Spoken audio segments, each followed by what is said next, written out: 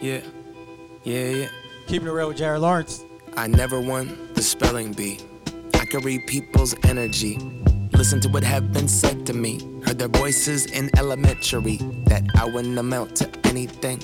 Oh girl, she used to bend to me like if we just had a nice house and a mortgage and a front lawn and a fucking wedding ring. I danced in Paris, shed my shell, swam in oceans, felt the scales. Put my CD in Starbucks, it did not sell. Hit the CD out the car trunk and did it myself. These piano keys hold some weight. In a bolo tie, I escort my date. She ordered shrimp scampi on a porcelain plate. The accordion played, I put my fork in a steak.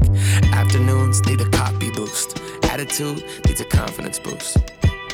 Yeah, I'm sort of the dude, but where's the self-esteem when the costume's removed? Thanks for the invite, can't make it. I could blame it on the flight to Vegas. But truth be told, rather not socialize and go and waste my time with an acquaintance. These relationships need maintenance. Everybody got expectations. Text back so impatient. Where were you when I was impatient? Motherfucker, you ain't my accountant. You don't know what I'm doing. Focusing on what I'm giving back. Man, make better music. Fuck, preaching on top of the mountain. People can see through it. Keeping my name in your mouth, just don't bite your tongue while you chew it. Exactly. I got the man of the year. Welcome to Keeping It Real with Jared Lawrence. I'm your host, Jared Lawrence.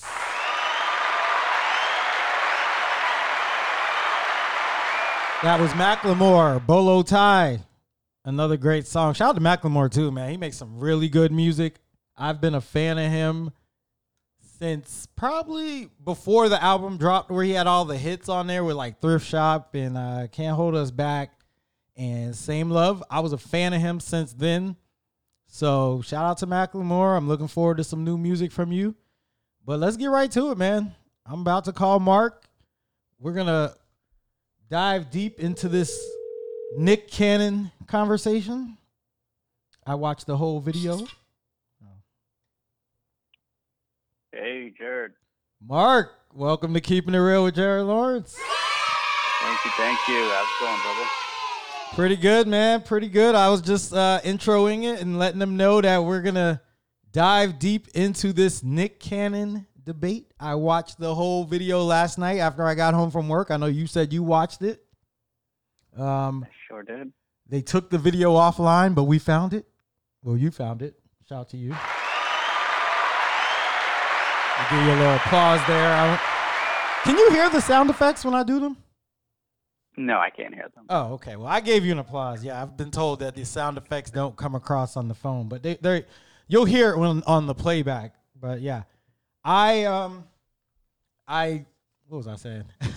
I watched the video last night, and I wrote down a list of topics. I want to get right to it because this was a big deal last week, and one thing I learned from watching this video is that I don't think anybody really watched the whole interview. I don't. Okay. Just from the reaction that it got in the whole cancel Nick Cannon thing, it just showed me that I don't think anybody watched the full hour and a half. I think they saw the couple clips that got pretty controversial, talking about Jewish people, and then the one about the melanin, which we'll get into all that. But I believe that's all people saw, because my initial thoughts after watching the video or the interview was that it wasn't bad. Like, I thought the dialogue was pretty good.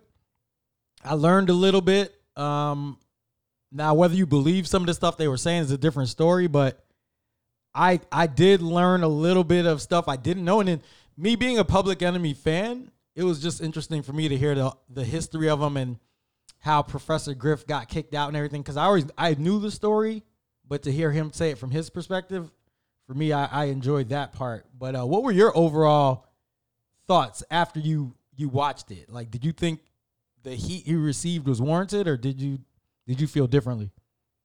I feel differently. When I watched it, I felt I understood where the outcry was coming from. It wasn't just the Jewish stuff. There was a lot of they were speaking in a lot of innuendos and trying to be careful with their words, but I could tell what they were trying to say, and I think Nick Cannon got caught up into it. And that was the biggest problem for me.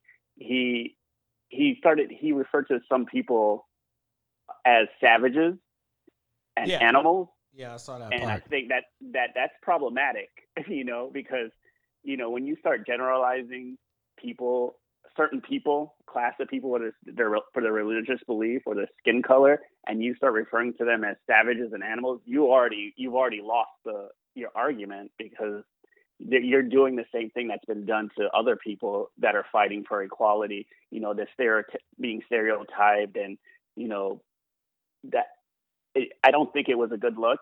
And I also think there was some miseducation that was going on, Yeah. which I'll get into it more, based on, how the conversation unfolds. Yeah, well, with the savages comment, see, because you see it as that, to me, yes, they did speak in it in a little bit of present tense, but I thought a lot of the savage talk was just more about the history and how we came to where we were, like how black people got to America as slaves. And I thought they were more alluding to that, but I think they didn't cut it off there.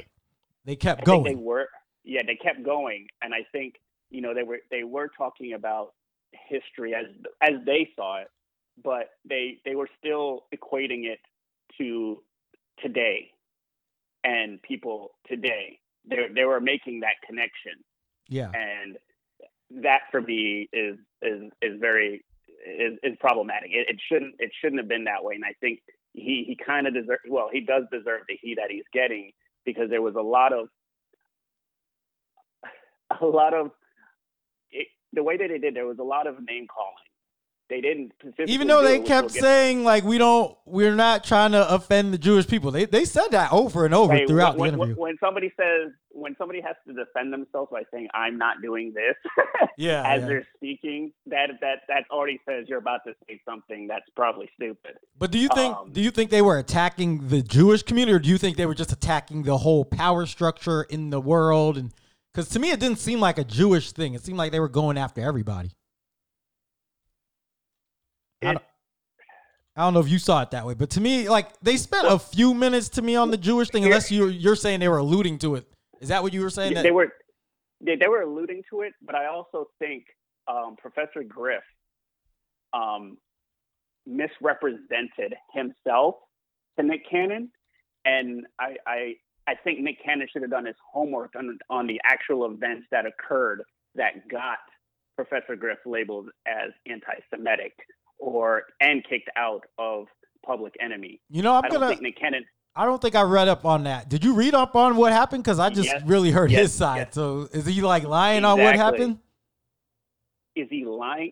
He's not lying. He is speaking very general of what happened. Because you remember, he said that he was in a room. He was doing an interview with a reporter named David Wells. Yeah, Mills. His girlfriend came in.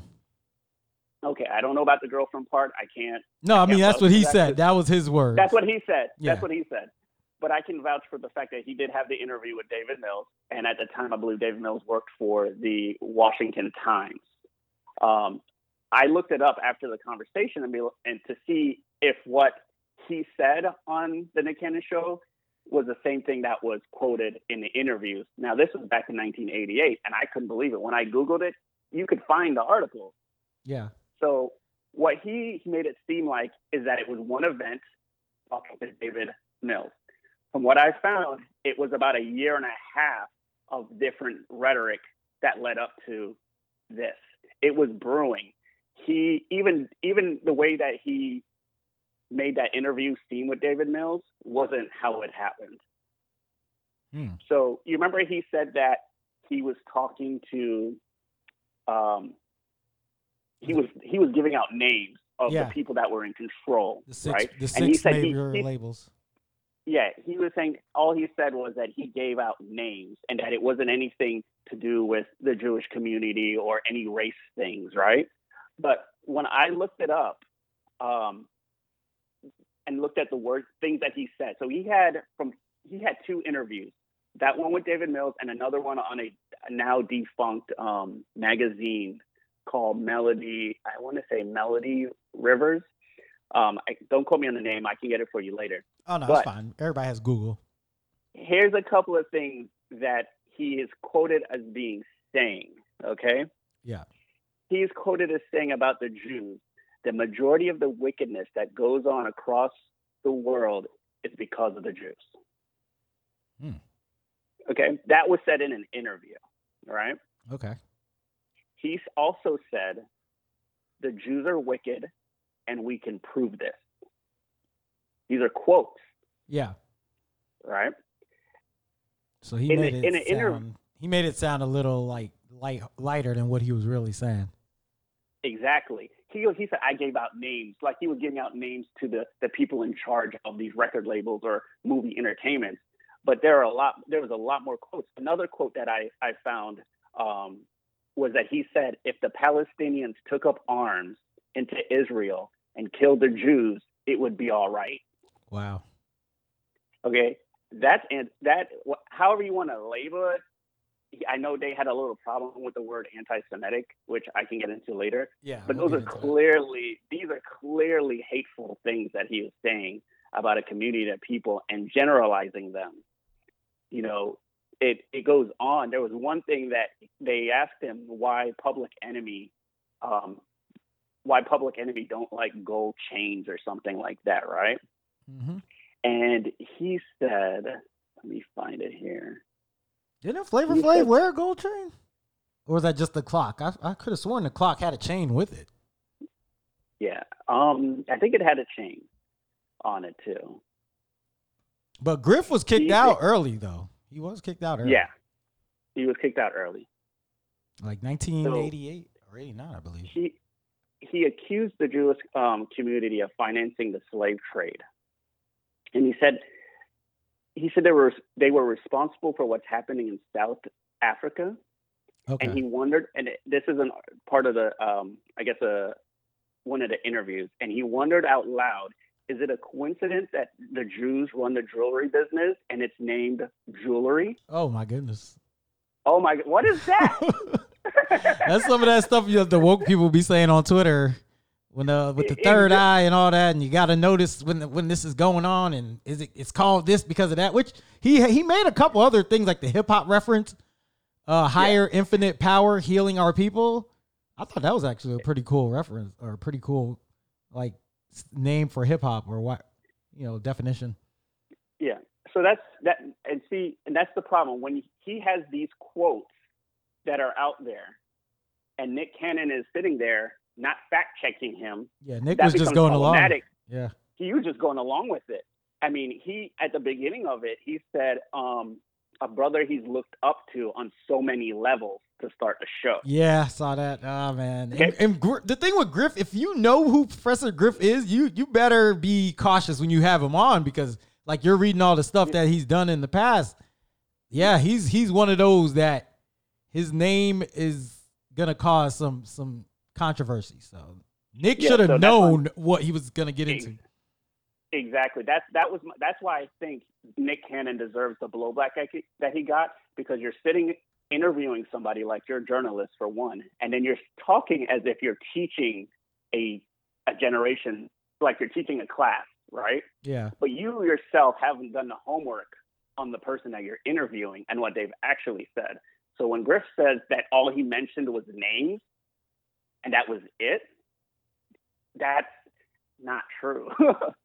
Yeah, So, he sugarcoated it a little bit, man. Like I didn't even know he did all that. Like the way, because if you watch just the interview, you're gonna come across like me, where I'm like, it didn't sound bad to me, but that maybe it was because they were masking so much and hiding so much with the way they were speaking that I just thought it was more general.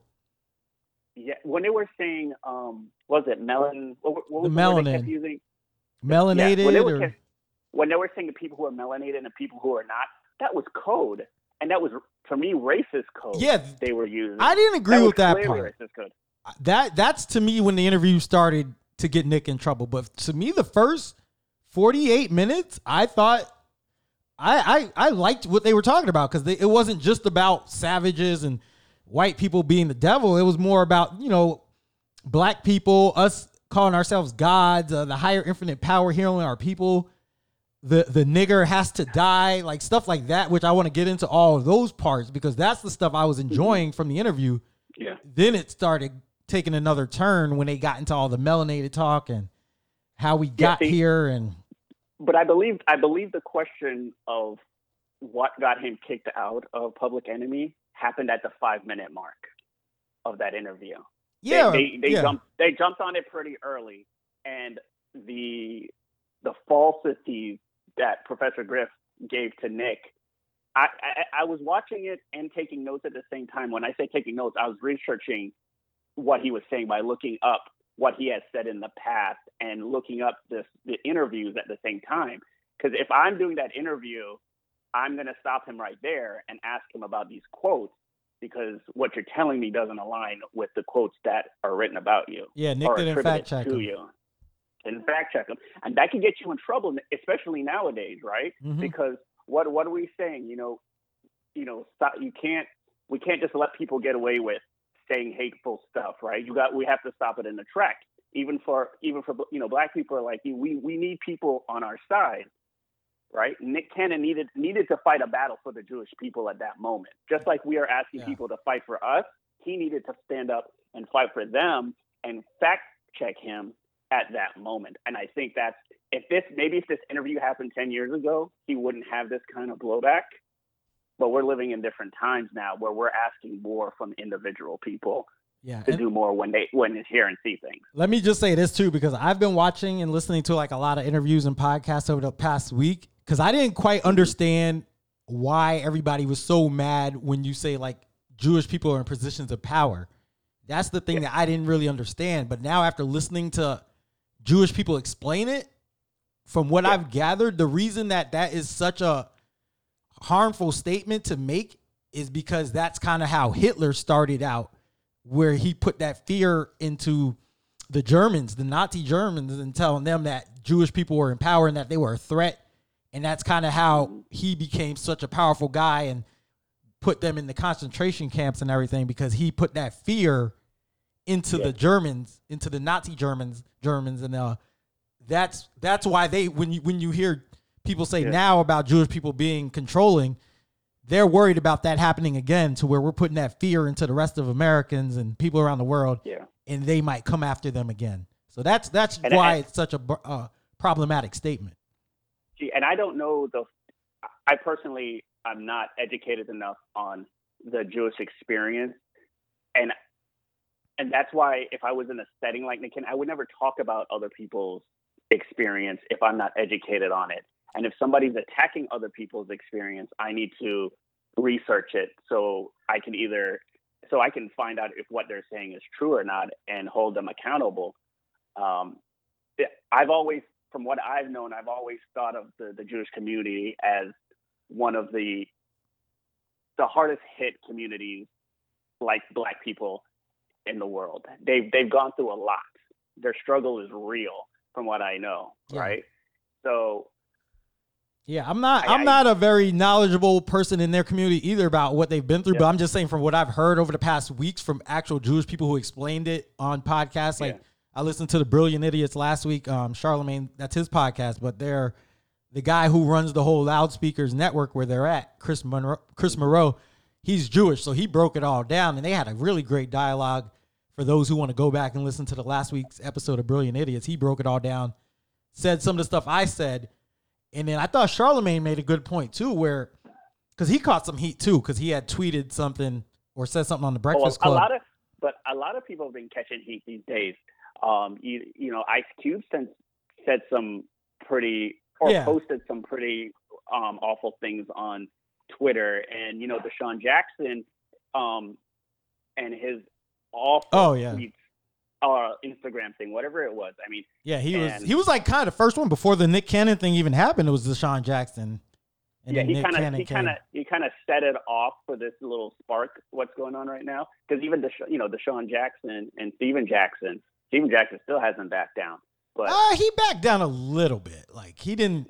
He came after Charles Barkley. I saw the other day. Yeah, but he did apologize a little bit. He did apologize a little, but he still, he didn't. He backed down. He didn't go full Nick Cannon with it, where he just did a 180, but he walked it back a little bit. Yeah, you need to. A lot of them need to walk it back further and get more educated. I'm not saying I'm educated, but you can't talk about people. I don't like talking about groups of people so generally, and that's what was happening on the Nick Cannon podcast, and that's what Griff has done. When you start talking about people, like everybody was, like every person was involved in these heinous crimes, when that isn't the truth. We need to hold those who did the crimes accountable, and not just generalize and add everybody into the same pot just because they share some kind of commonality. Yeah, what Charlemagne had said is, he said, listen, Nick is my guy. I hate it had to be him. But that's what you can do when you have the power. And if there's one thing Jewish people have showed us, it's they have the power, which goes back to what I said about that being a problem when you say they have power. But then he kind of clarified it on the podcast, and I agreed with what he said when he clarified it. He said he's not saying that they have he just said, I wish black people had the power, like Jewish people, to hold people accountable when someone comes after their culture, which I agree. Like, we don't see that enough because we don't have enough black people in positions of power to hold people accountable. But they pointed to the lady at ABC who was able to get Roseanne taken off the air when she started saying wild stuff. But we don't have enough of that in the black community where we have those executives that can do that. And I think that's what Charlemagne was saying, is like, yes, there's a lot of Jewish people at the top in some of these things. Maybe that's what Griff was alluding to too. I don't really know about that, because there are a lot of people who have said racist things that have been removed from their positions, fired. I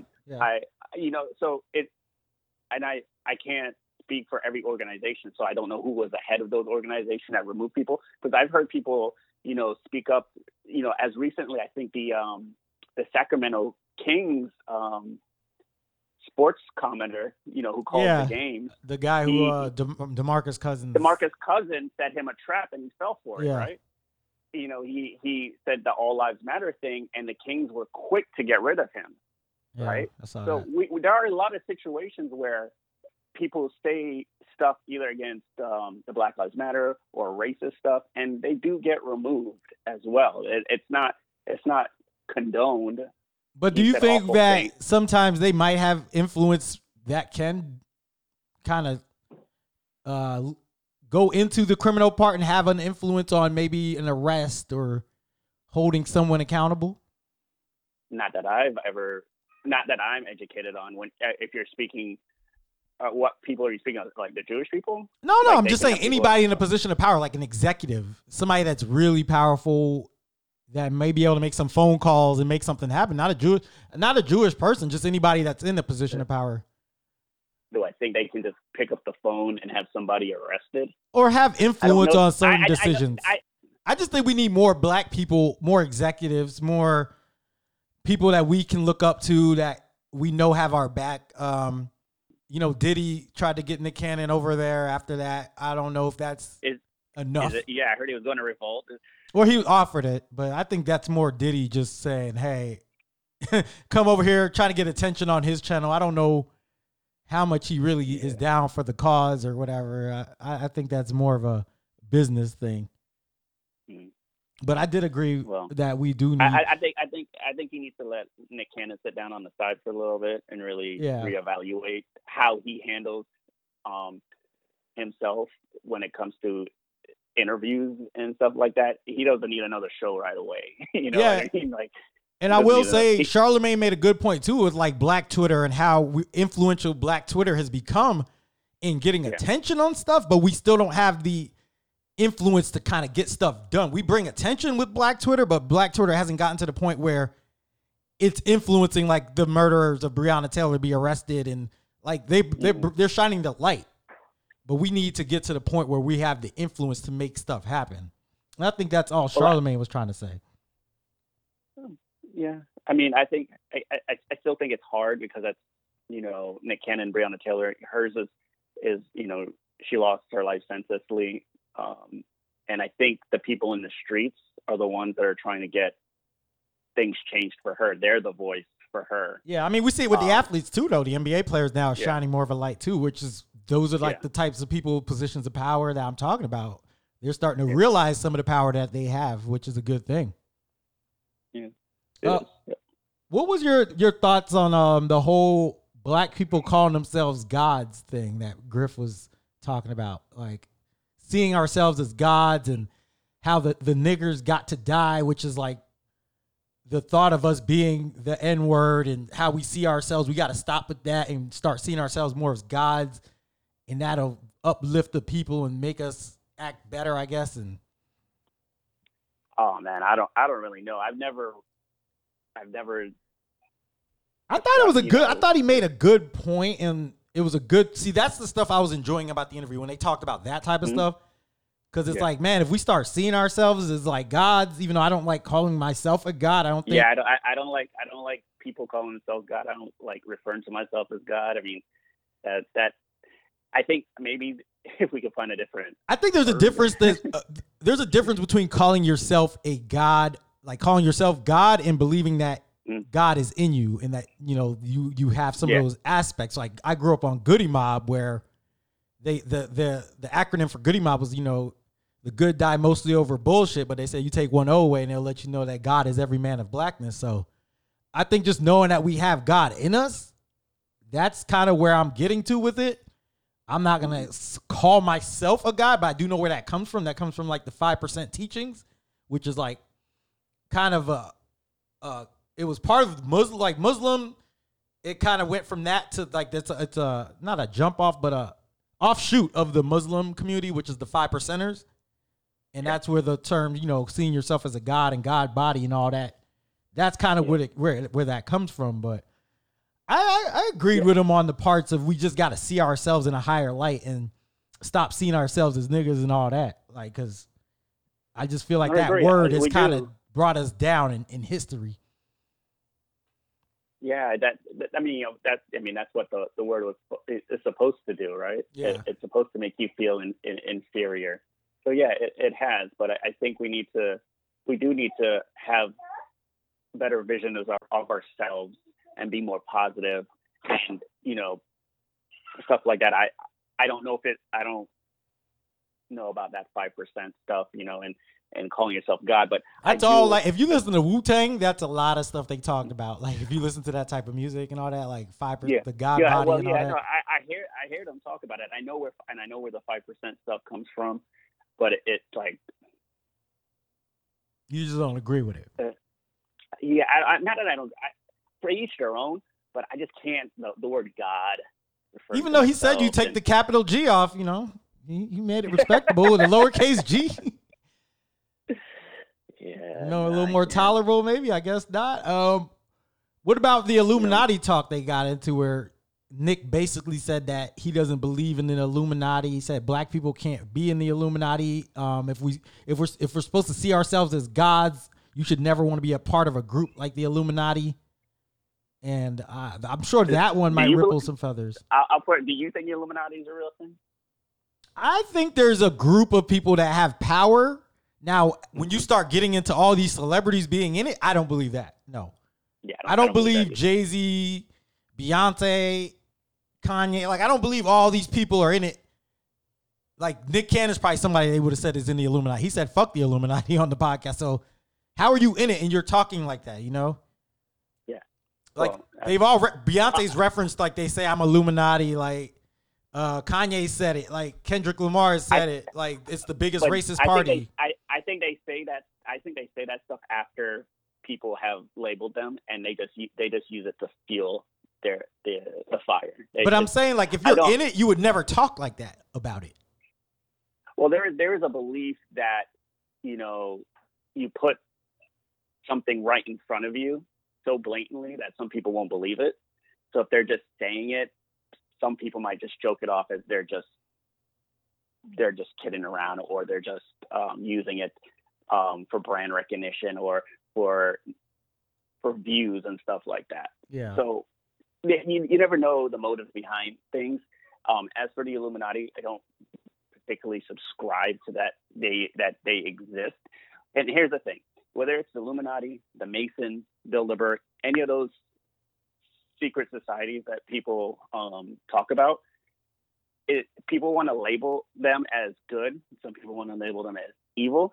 But if they're really so secret, then nobody knows what they're actually. Don't forget about the Koch brothers either. That was a big thing. Even though one of them died, I think, recently. Yeah, but nobody knows, like, the Illuminati. Nobody knows. Nobody knows what they're actually doing. They just think it has control over everything. The Bilderberg one was interesting. I've been reading a little bit about that one. I believe that's a real thing. I mean, they actually have a website.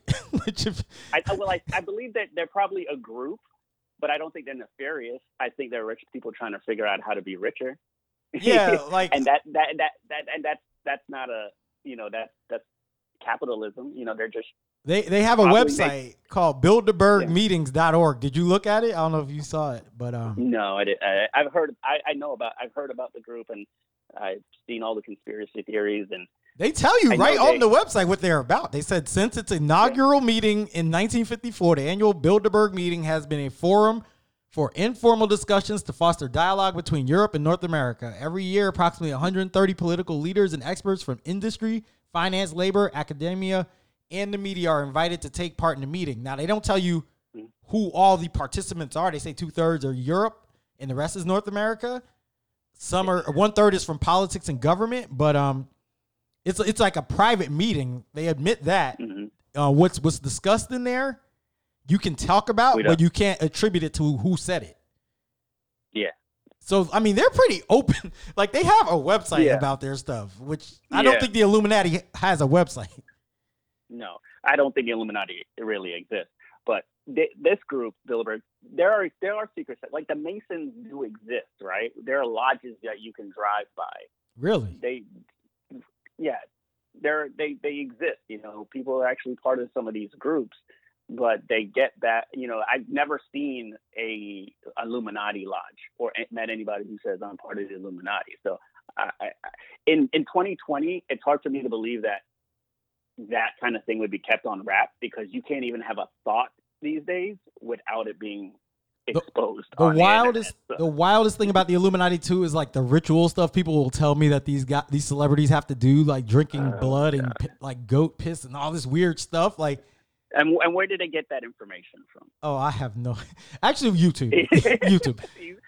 Exactly. I watched. YouTube is a crazy place, and you can go down a crazy rabbit hole. So yeah, I watched one of those videos recently about like the so-called Illuminati and how one of the former stunt doubles had joined it and was, I don't know. It was. My thing is, do you think people really have this much time to sit around and do all this stuff for real? Like people aren't concerned, like aren't doing those rituals. I think it's all about fear, and it's all about people, like when the unknown stuff happens and we don't have a reason for why something happens. Exactly. We try to make something up. It makes us feel better knowing, like, when we have one of these theories, like, oh, this happened because it is. Like, it just makes us feel better, Yeah. And I agree. It doesn't make me feel better to make stuff up. So maybe that's why I'm not big into conspiracies. But I know that exactly why these things exist is because people are afraid, and there's not a real answer. So they make up an answer, or they find an answer on the internet, and they're like, well, there it is. That's what makes them sleep better at night. Like, just with the coronavirus and all this stuff going on where people have all these conspiracy theories, and it's like, you need something to make you feel okay about what's going on, because there's so much unknown in the world right now. But is it me, or does it seem like maybe within the last couple of years that everything's a conspiracy? Yeah, no, that's true. Like, everything is a conspiracy now, and that's mainly because of the internet, because we have too much. We got too much exposure. We can find anything now. Did you hear about that Wayfair thing? No. You did? Okay. So Wayfair. You talking about the company that makes the seats and stuff? The people, the furniture company. The furniture? That ships stuff. Yes. So about a week ago, they were being accused of trafficking children through their website. They were being accused of upmarking some of their merchandise. So maybe a dresser would be on there for $15,000. And they were saying that if you bought that dresser, you would get a kid in the mail. Fam. I've been reading articles and hearing conspiracies about Oprah being on house arrest and Ellen being on house arrest. So none of this surprises me. But here's the thing about the Wayfair thing. And these things happen and these conspiracies happen, but it became so big that Wayfair actually had to acknowledge that it was happening and denounce that they're not actually doing this. And they had to take down some of their merchandise and change the names of some of them because so many people were believing it. and I've seen some of my friends on Facebook posting on it as if it was facts. And I looked it up to see where this where it came from, and it leads back to one post somebody made on Reddit, and They said something like, "It is crazy." They posted something. Don't quote me on it, but they said something in the likes of, "It is crazy that Wayfair has furniture on their sites for like $20,000-$30,000. Are they secretly selling children?" Wait, they have $20,000 furniture on there? Supposedly. I thought it was like a discount site. I've never even been on Wayfair, but I know friends who got furniture from there. Yeah, my wife has bought like tables and chairs and stuff from there, but I don't know. I've personally never seen anything on there for $50,000, but people are saying they are. But it came from this one post where somebody posted something saying, like, basically throwing shit out there, right? Like saying, why is this so much? Are they selling children? And then somebody else saw that, questioned it, Googled, and found something on there for $15,000, made a YouTube video, and now Wayfair is selling children. That's the internet, man. All you got to do is light the match, and the fire will spread, man. You start that fire, it spreads. So I'm not surprised. What they say about Hillary, the pizza? I keep hearing about Pizzagate still. Oh my! I just read a great article from Politico about that, where they break down the events of what happened. The gentleman who went in there with the gun, he was on websites like 4channel and YouTube, and he heard about how the Democrats and the left were sex trafficking children, and they were using this pizza place out of DC. So he tried to recruit two of his friends to go free these kids, and his friends, I guess, wouldn't go along with it. And so he got 2 handguns, a shotgun, AR-15, ammo. He drove 370 miles in his Prius from North Carolina to DC. He went up to the pizza place while it was open. People are like running out. He walks to the back where there's a door. Now, he had a schematic layout of the pizza place that told him that there was a basement and that's where the children were. So he took out his gun and shot the lock off and opened it. And guess what he found?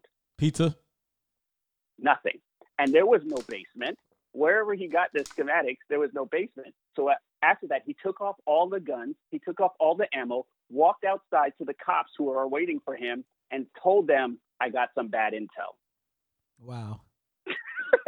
Yeah, because like every day I keep hearing Hillary's going to be arrested any moment now. Oh, the flight logs are coming out. They were on Epstein. Like, I don't know what to believe anymore. Every day there's something new. That's what I'm saying. Over the last couple of years, I feel everything is a conspiracy, and it makes you feel like you know better, but it's like, is that true? Like, that's the problem with the internet, though, because it's like now you can put anything on there. Now Facebook and them are starting to censor some stuff, but it's a little late. I would feel bad if Wayfair was actually selling children through their website, but I don't think that's true. It's just like for any of these conspiracies to happen, you know how many people got to be on the same page? Like all these Wayfair employees that got to be on the same page. Yeah. It's like the school shootings when people tell me they're fake, and I'm like, you think all these students are down with this? Like agree? Like, and nobody's come out and said nothing yet? Like, yeah, in 2020, right, in the day of digital age where everything gets leaked. I mean, movie studios and movies get leaked on the internet. Rap albums get leaked on the internet. Somebody's private letter that they wrote to their great-great-grandmother gets leaked on the internet. And you're telling me these people can keep wrap these conspiracies without anything getting out. Yeah. I don't know. That doesn't seem believable to me. It's not. Yeah. It's not. That's why I gotta, I like hearing the conspiracy theories just because I don't know. I'm just all about the tea and the gossip and stuff. So I like hearing it, but I never believe it. I'm just like, okay. When I was in my 20s, I was big on the conspiracies. Give it to me. I fed it. I liked it. I watched it all. But after a while, I just realized that I'm wasting my time because most of this is either not true or what am I going to do? Yeah, it's like what I told Mike when he was on here and he's telling me all these conspiracies. I'm like, all right, even if this stuff is real, we can't stop it. So why are you're like the same people who want to make us fearful of you're mad about the people who are making us fearful of the coronavirus and stuff. Yeah. But then you're putting conspiracies out here that are making us fearful about all this stuff going on in the world that we can't stop. All you guys are doing is pumping fear. Yeah, if I listened to every conspiracy theory out there, I would be scared to death. I wouldn't leave my house because the towers are getting me, my water is getting me. Everything is getting me. If I order something from Wayfair, I might go to jail. I mean, it's crazy. Bro, I don't even want to have kids because of all this stuff. Like, I got to deal with coronavirus and all this. Then I got to deal with the conspiracies about the government controlling everything. And it's like, I can't win. Mm-hmm. I can't win in this world, bro. I'm going to get taken out either by a virus or by a 5G or like everybody's after me. I can't just live a life with no fear. I wish we could go back to those days, which I guess I don't even know if we ever had those days. The information wasn't out there, so we didn't hear about it. But I'm sure the conspiracies were always there. I mean, conspiracies are always there, like the moon landing, JFK, all those things, they're always there. I think just now with the digital age, everything can become a conspiracy because anything that you think or believe, you can find somebody saying, what you believe is true out there. You can find affirmative information for your biases, and it's unfortunate because sometimes as humans we look for information that confirms what we already believe, and that could be dangerous if we don't look outside of that box, because what you believe may not be true, especially if you're only going to people that are going to tell you what you believe is true. And, that's what people do on YouTube. That's why YouTube has that recommendation. If you go on one conspiracy video on YouTube, all the recommendations are conspiracy videos, and you're going to be there for hours just clicking on conspiracy videos, and you're just confirming it. It's crazy. Do you know anything about the New World Order? I'm not talking about the wrestling group either. Oh, Hollywood Hogan? What? No, like this whole. I guess this is another conspiracy theory about a group that's ruling everything, or I don't know too much about. I always hear about it, but I guess it's along the lines of the whole Bilderberg, but they're probably a little bit more radical or more of a threat. No, honestly, I've never heard of the New World Order. I've heard of the belief of the New World Order, that there's a group of people out there. Maybe it's the same thing. But the New World Order kind of conspiracy has been around for hundreds of thousands of years, right? Yeah. There's always people believing there's going to be a New World Order where there's going to be one governing body around the world that's controlling everything with an iron fist. And then people are so worried about that one governing body. That's something Nick Cannon and Griff talked about too, about, hey, do you think we should have one governing body? I don't know if they should, but the idea that it could happen seems kind of crazy, because I don't see the other 200 plus countries in the world giving up their authority to one body. And we don't even speak the same language. They don't even we can't even agree on anything as people in one country. How are we going to come together and start trying to make policies for the whole world? Yeah. That's not going to work. I mean, unless you really force it upon people, but you're going to have pushback, right? Yeah. Any one entity that's going to try to rule the world, it's like a freaking movie. I sound like a movie, like I'm talking about one, like James Bond, or one entity trying to rule the world. There's going to be pushback. No one's going to let you just do that and stomp on their culture, heritage, and countries and all that other stuff. No one's going to. What do you think about the blue blood thing? About how the Europeans, their blood was blue and then not true. I looked it up. Well, I heard him say like their blood is blue until they didn't just say their blood. They said everybody's blood is, I guess. I thought you said white people, but then when you get darker, our blood is like red. I don't know. I was a little lost on that one. What he said was that when your blood is exposed to oxygen is when it turns red.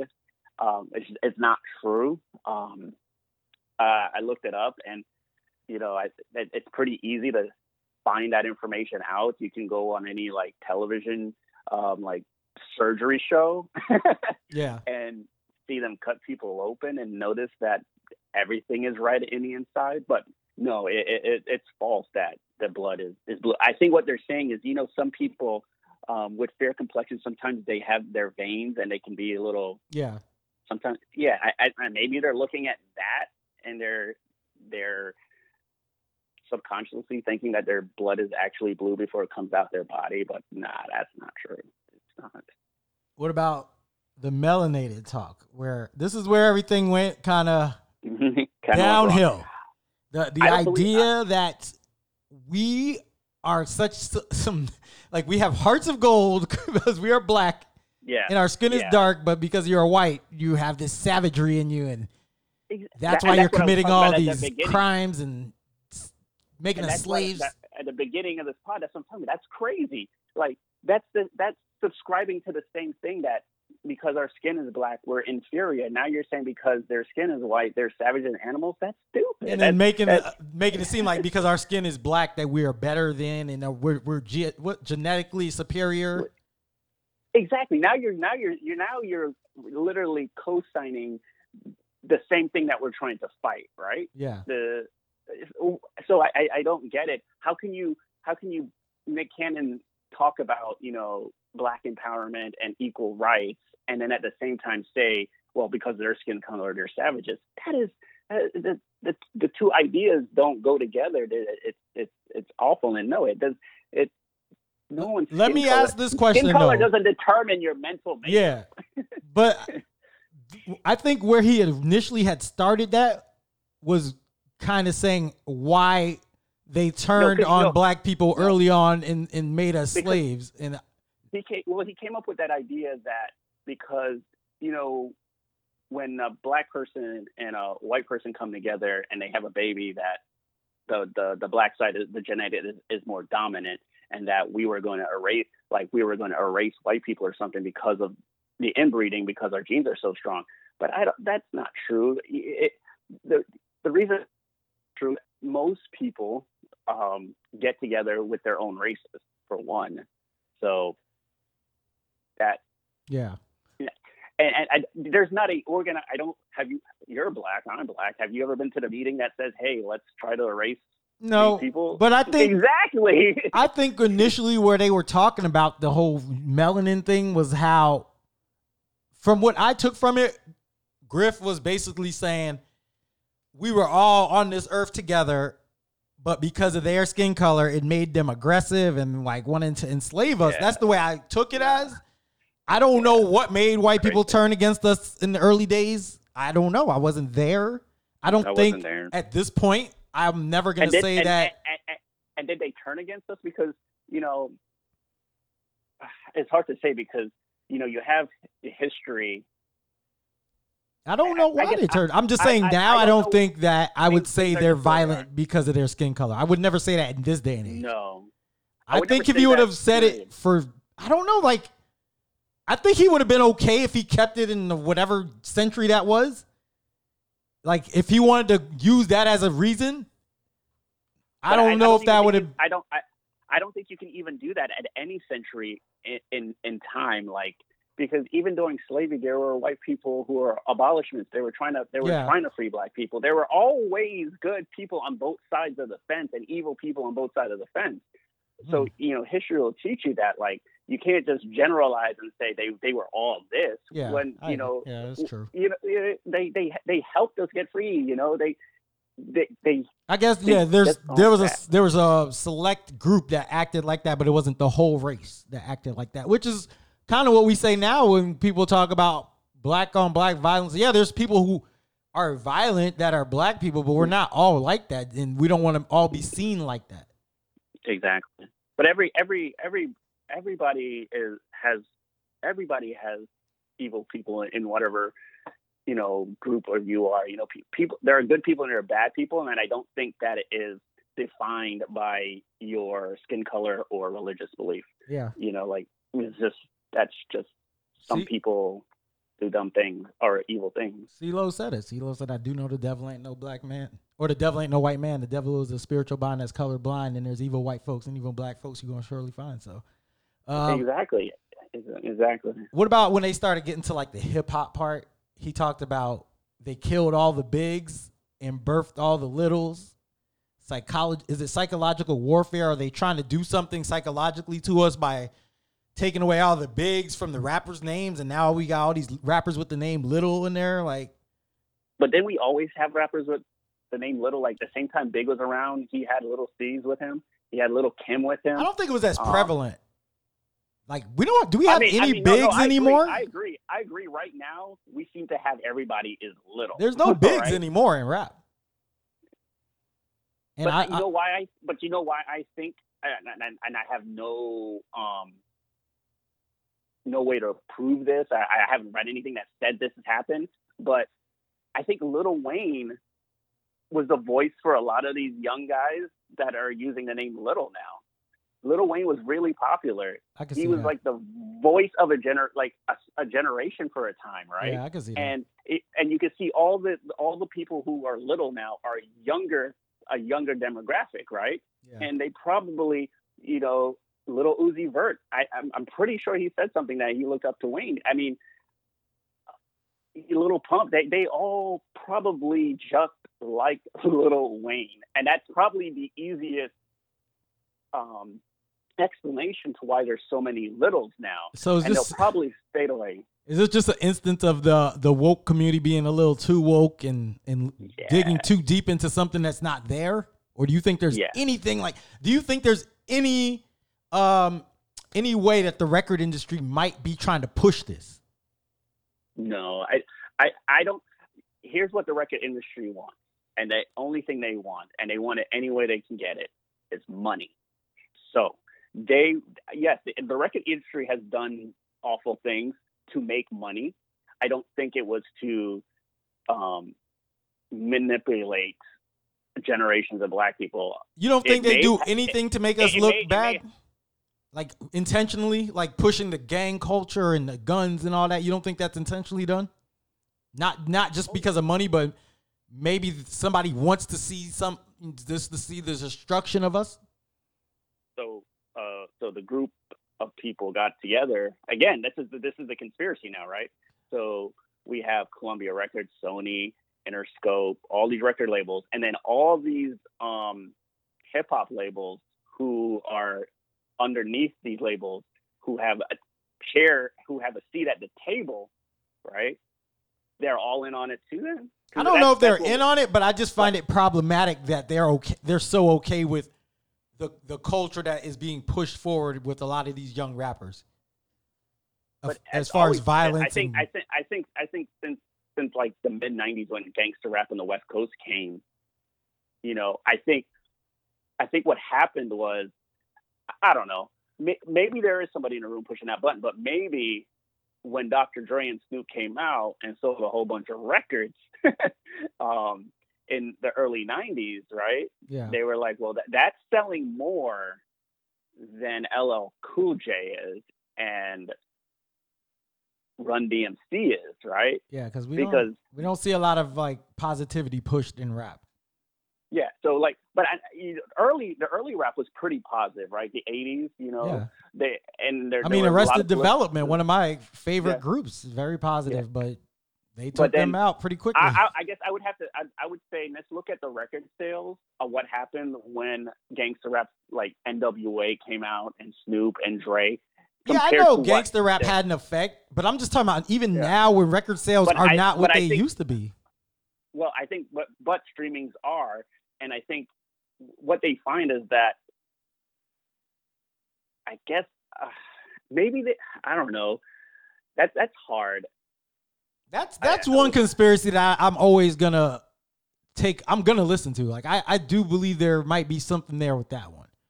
Okay. And also the emasculation of the black man. Is that a real thing? A lot of people have been talking about that for years. About Okay. So what was the example that they used on the Cannon show about the masculinity of the black man? oh, it's always the same thing about putting a black man in a dress. It's always Okay. been that. Let me throw out some names to you, right? Yeah. And tell me what they have in common. Dustin Hoffman, Tom Hanks, Robin Williams, John Lithgow, Patrick Swayze, Kurt Russell, Michael J. Fox, John Travolta, Arnold Schwarzenegger, etc. What do those people have in common? Now, you know, I don't know a lot about movies, but I'm going to assume they've all worn dresses at some point. And what else? They're None white, of them white black. men. Yeah.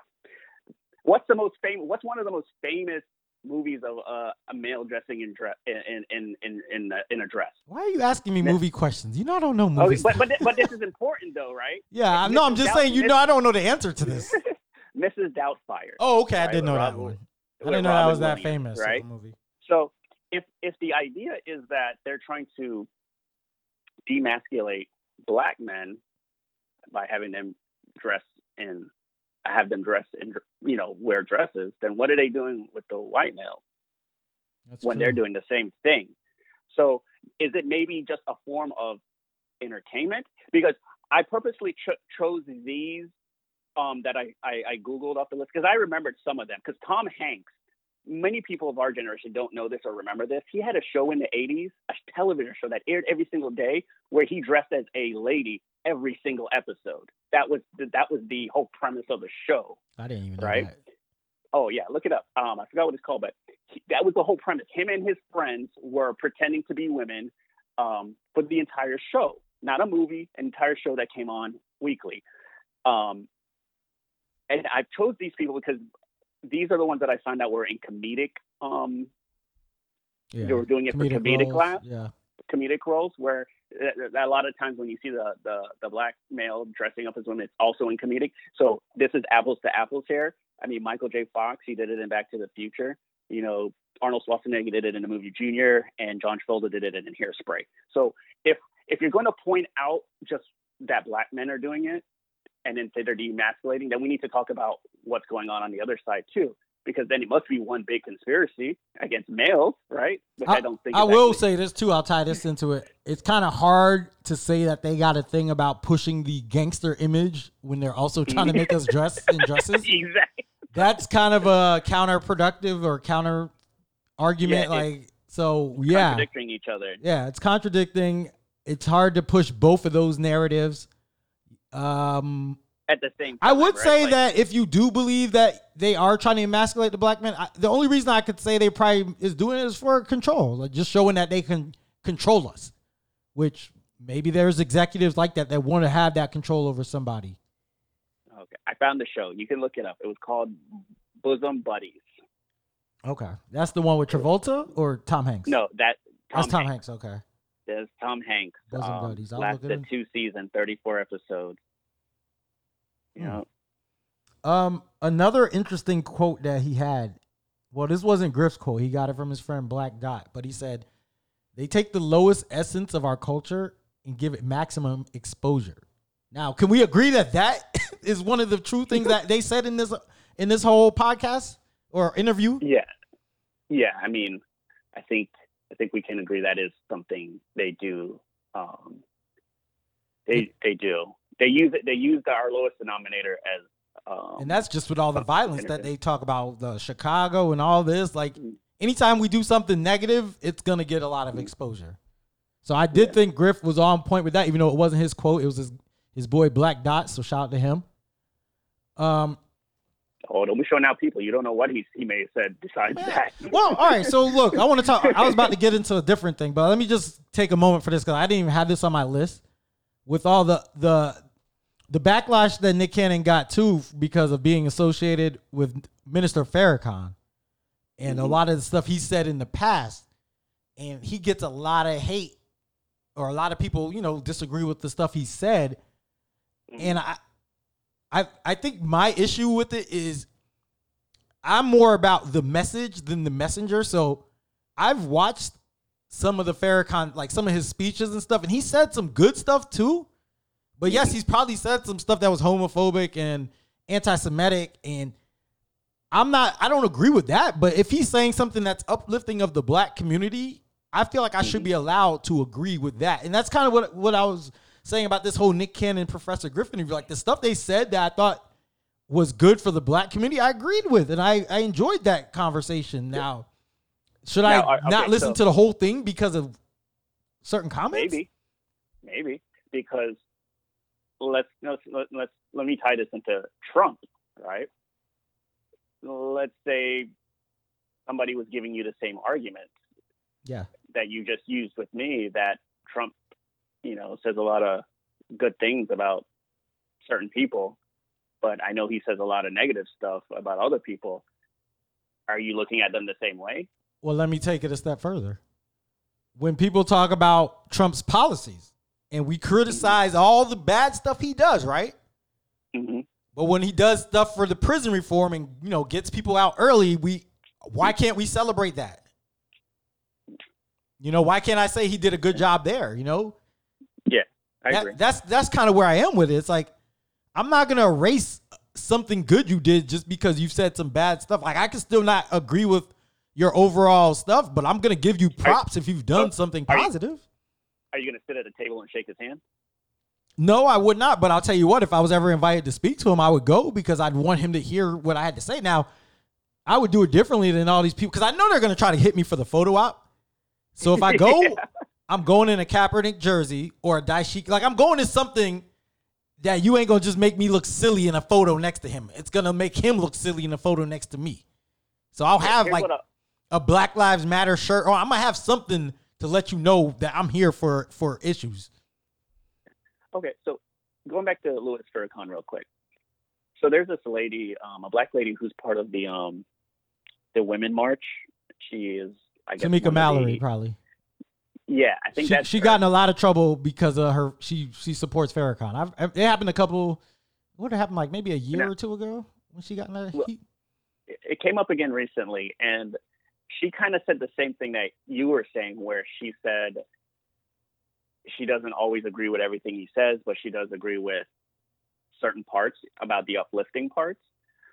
But she posted a picture of her and him together, and she tagged it #GOAT. I mean, Iverson posted a picture of Farrakhan on Instagram last week, and then the next day had to post a whole statement because anytime you post something with him, it's going to cause problems. Because it's problematic if you say you agree with certain parts of what he says, and then you take a picture with him, and then you maybe hashtag it with the word GOAT, because he said some awful things about the LGBTQ community. He says awful things about Jewish people. So it's hard. Sometimes it's hard for other people to understand does he really believe what he's saying about the black community if he feels this way about these other communities? Because I've heard him talk, and he's a great talker. He's a great talker. I watched him in this interview, like a panel of like educated black people. Cornel West was there, and Travis Smiley was there. And when Farrakhan talked, it was different. It was like he really took control of the room. But then he would say some crazy stuff at the same time. Like one thing he said that was, I tell you, so you've heard that he said negative stuff about certain communities. I've heard it. I've never heard the specifics though. I've just always heard he's been anti-Semitic. He's been homophobic. I've never heard the specifics. Yeah, I think when it comes to it, you can find other people who aren't as to look up to or quote than him, right? Than Louis Farrakhan, because he's said some stuff, like he says. I saw this on a video of him. He was preaching at a church, and he said that part of the problem with society today is that we let young girls watch TV, right? And if we let young girls watch TV and the girl in the TV is walking around in the panties, then how are you going to get mad if your daughter is walking around in the panties? And then he says, in my house, if my daughter was to leave her bedroom with showing her legs, that he would beat her up and throw her back into her room. That's what he said. He said he would physically beat her up. He said he would beat her. He didn't say I'll put her back. This is recently, or it's like an old clip? This is like from the video. I don't know exactly what year. I would have to say it was either mid 90s or early 2000s. Okay. But he said he would physically beat his daughter up, and that he subscribes to that and throw them back in the room, right? And then people are over here clapping to this, and I'm like, whoa, what are you guys doing? We know how problematic the 90s was, so I'm not surprised that they clapped at that, because I've seen a lot of problematic stuff cheered in the 90s. Yeah. But did you see the one on Instagram with him where he was on like the talk show? And then the white lady asked the question and he kind of schooled her. Yeah. And then apparently a lot of like white celebrities were reposting it. And then they found out people came after them because of Farrakhan's history. And then they all walked it back and deleted and apologized. But and it's like, you initially agreed though. It's not history though. He's adamant about what he believes and says. I know, but I'm just saying. Never apologizes or never walks back what he says. So you can't say it's history, because he may still believe these things. I'm just saying that the specific clip I'm talking about, everybody agreed with it until they found out what he's about with other stuff. So it's like, that's why I'm like, you can't confuse the message with the messenger. Because sometimes you're going to get a good message. Like I always say, you can get a good message from a homeless person. You can get a good message from a murderer. Like, I'm not going to discount the message because of who it came from. But here, isn't that what Deshaun Jackson got in trouble for? Right. Well, he misquoted something that wasn't even from Hitler. That was part of the problem. But if he saw the name Hitler on there, would you ever quote anything Hitler said? No, I would not. No, I would not. I would not. And I would never quote anything that man said. So even if he said something that was 100% actual fact, like, the water is wet, I'm not going to quote Hitler. But you might still... in your mind say, okay, the water, I agree with the water. Like, you, in your mind, you might, but you're never going to say it out in the open. But with Farrakhan, I don't know. I'm not out here quoting Farrakhan either, but I do watch a lot of his stuff, and I just take the stuff that I feel like I can gain from it. I take that stuff from it. I guess the difference between us is that when I know somebody said, if I'm looking for inspiration, and then I know somebody is openly negative in other aspects, I find it hard to subscribe to anything else they say, especially when it condemns people to death and violence. Because he has said, he has said stuff that is violent against other communities of people, which I can't subscribe to that. I'm like, nah. I don't subscribe to that either, but I also just know that everybody. But there are other people like Cornel West. You can find other people. But I'm sure there's stuff he said too that is going to be like, I don't think anybody's not said anything that's problematic. Like, that's the problem. If we expect everybody to be a certain way, we're going to get disappointed at some part. That's all I think. But I think, I agree. But I think there's levels to it, and his is quite extreme. Yeah, but if you go to any church, any black church, they're all pretty much homophobic. Like, you're never going to get a welcoming thing about gay people from a church, like, unless maybe some of these new churches that don't acknowledge, that kind of don't follow the Bible and will just try to be very inclusive. But there's always going to be something that you're not going to agree with from somebody you listen to. That's all I'm saying. I don't think it's most black churches. I think a lot of I think they don't address it. Like, now the preachers are kind of scared to talk about it, but they all believe that it's a sin. I'm pretty sure, like, they're going to say privately, yes, it's a sin. They're not going to publicly talk about it. And I mean, just because I follow a lot of the black churches and just watch, I go to some, I watch some on TV, but a lot of them steer clear of that topic. Like, they don't want to lose members, so they don't talk about the controversial stuff anymore. And that's kind of what I'm saying with these people. Like, if you listen to somebody and they talk how they normally are, they're going to offend you at some point. They're going to say something offensive at some point. Now, if they just try to please everybody, they won't. But like I said, I take the message. With Farrakhan, that's why I say I haven't even heard the bad stuff he said, because I don't really search that out. And maybe that's why.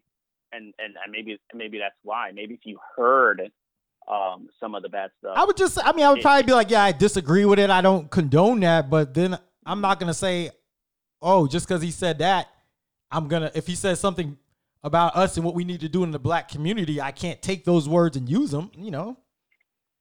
I still think I can use the information. That's all. But Yeah. I mean, everybody's gonna see it differently. I'll probably have to go research now on some of the stuff he said. Yeah, I would definitely look up a lot of stuff, and it's not just about communities. It's some of the violent stuff that you can say that could be Can incite. taken the wrong way, because some people they hear somebody standing up and preaching some stuff, and then they go home and they take it for face value. I mean, that's how Malcolm X died, because of the Honorable Elijah Muhammad was just speaking so negatively about him. He kind of influenced some of his members to go out and kill Malcolm X. Well, and here's the thing. How do you feel about Malcolm X? I like Malcolm X. The Who Killed Malcolm X documentary I thought was amazing. But there are some people who believe Farrakhan was directly involved with his death. He's denied that. Farrakhan's denied that all the time. He denied it, and then he kind of admitted to it at one point. You should look it up. He kind of admitted to it and then backtracked. I'll look it up. So, yeah. So he kind of, it wasn't like a clear admission, but it was like, well, if I had something to do with it kind of thing. I think the rhetoric might have had something, like just speaking. I don't know if he put the hit out, but you get what I'm saying. When somebody is in a situation of power or leadership, and they say certain things, and the average person, some people take that for face value, and maybe they went home and beat their daughter into their room. I guess I don't see it that way, because I'm not the type that would go off of his stuff and act off it, whatever he says. Like, I'm not a follower. I kind of think for myself, and whatever I hear, I take that information and I decide what I agree with, what I don't. But I know there are people out there. Words are powerful. Yeah. That's why when Trump says people should take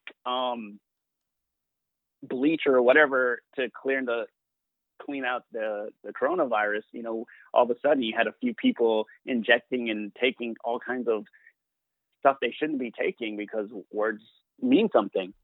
And that's why some people have problems with Trump, because sometimes you got it as a person in leadership, you have to be more careful with your words. Definitely. And how you say that, because you don't know, not everybody interprets things the same way, but you need to be more careful with the way that you disseminate. I mean, listen, I'm not a Trump fan at all, but I will give him props when he deserves them. Like the stuff he's done with the prison reform, I will give him props for that stuff. But I'm never going to be the guy who's championing him, but I will acknowledge good things he does. I'm not going to say everything he's done is bad. Yeah, no, I'm no. That's just all I say, man. I just try to take stuff. I try to take the good out. I try to get bits and pieces of things I watch and just use it for my life. I know I can't. I don't have any, I don't have control of what somebody else does with the information, but I worry about myself and what I can do with it. Yes, I would like for people not to do stupid stuff because they heard it, but it happens. This is the world we live in, where a lot of people are easily influenced. And then sometimes my concern is that sometimes that the people in power know that they have this kind of influence, and maybe sometimes they speak recklessly on purpose. And you know what?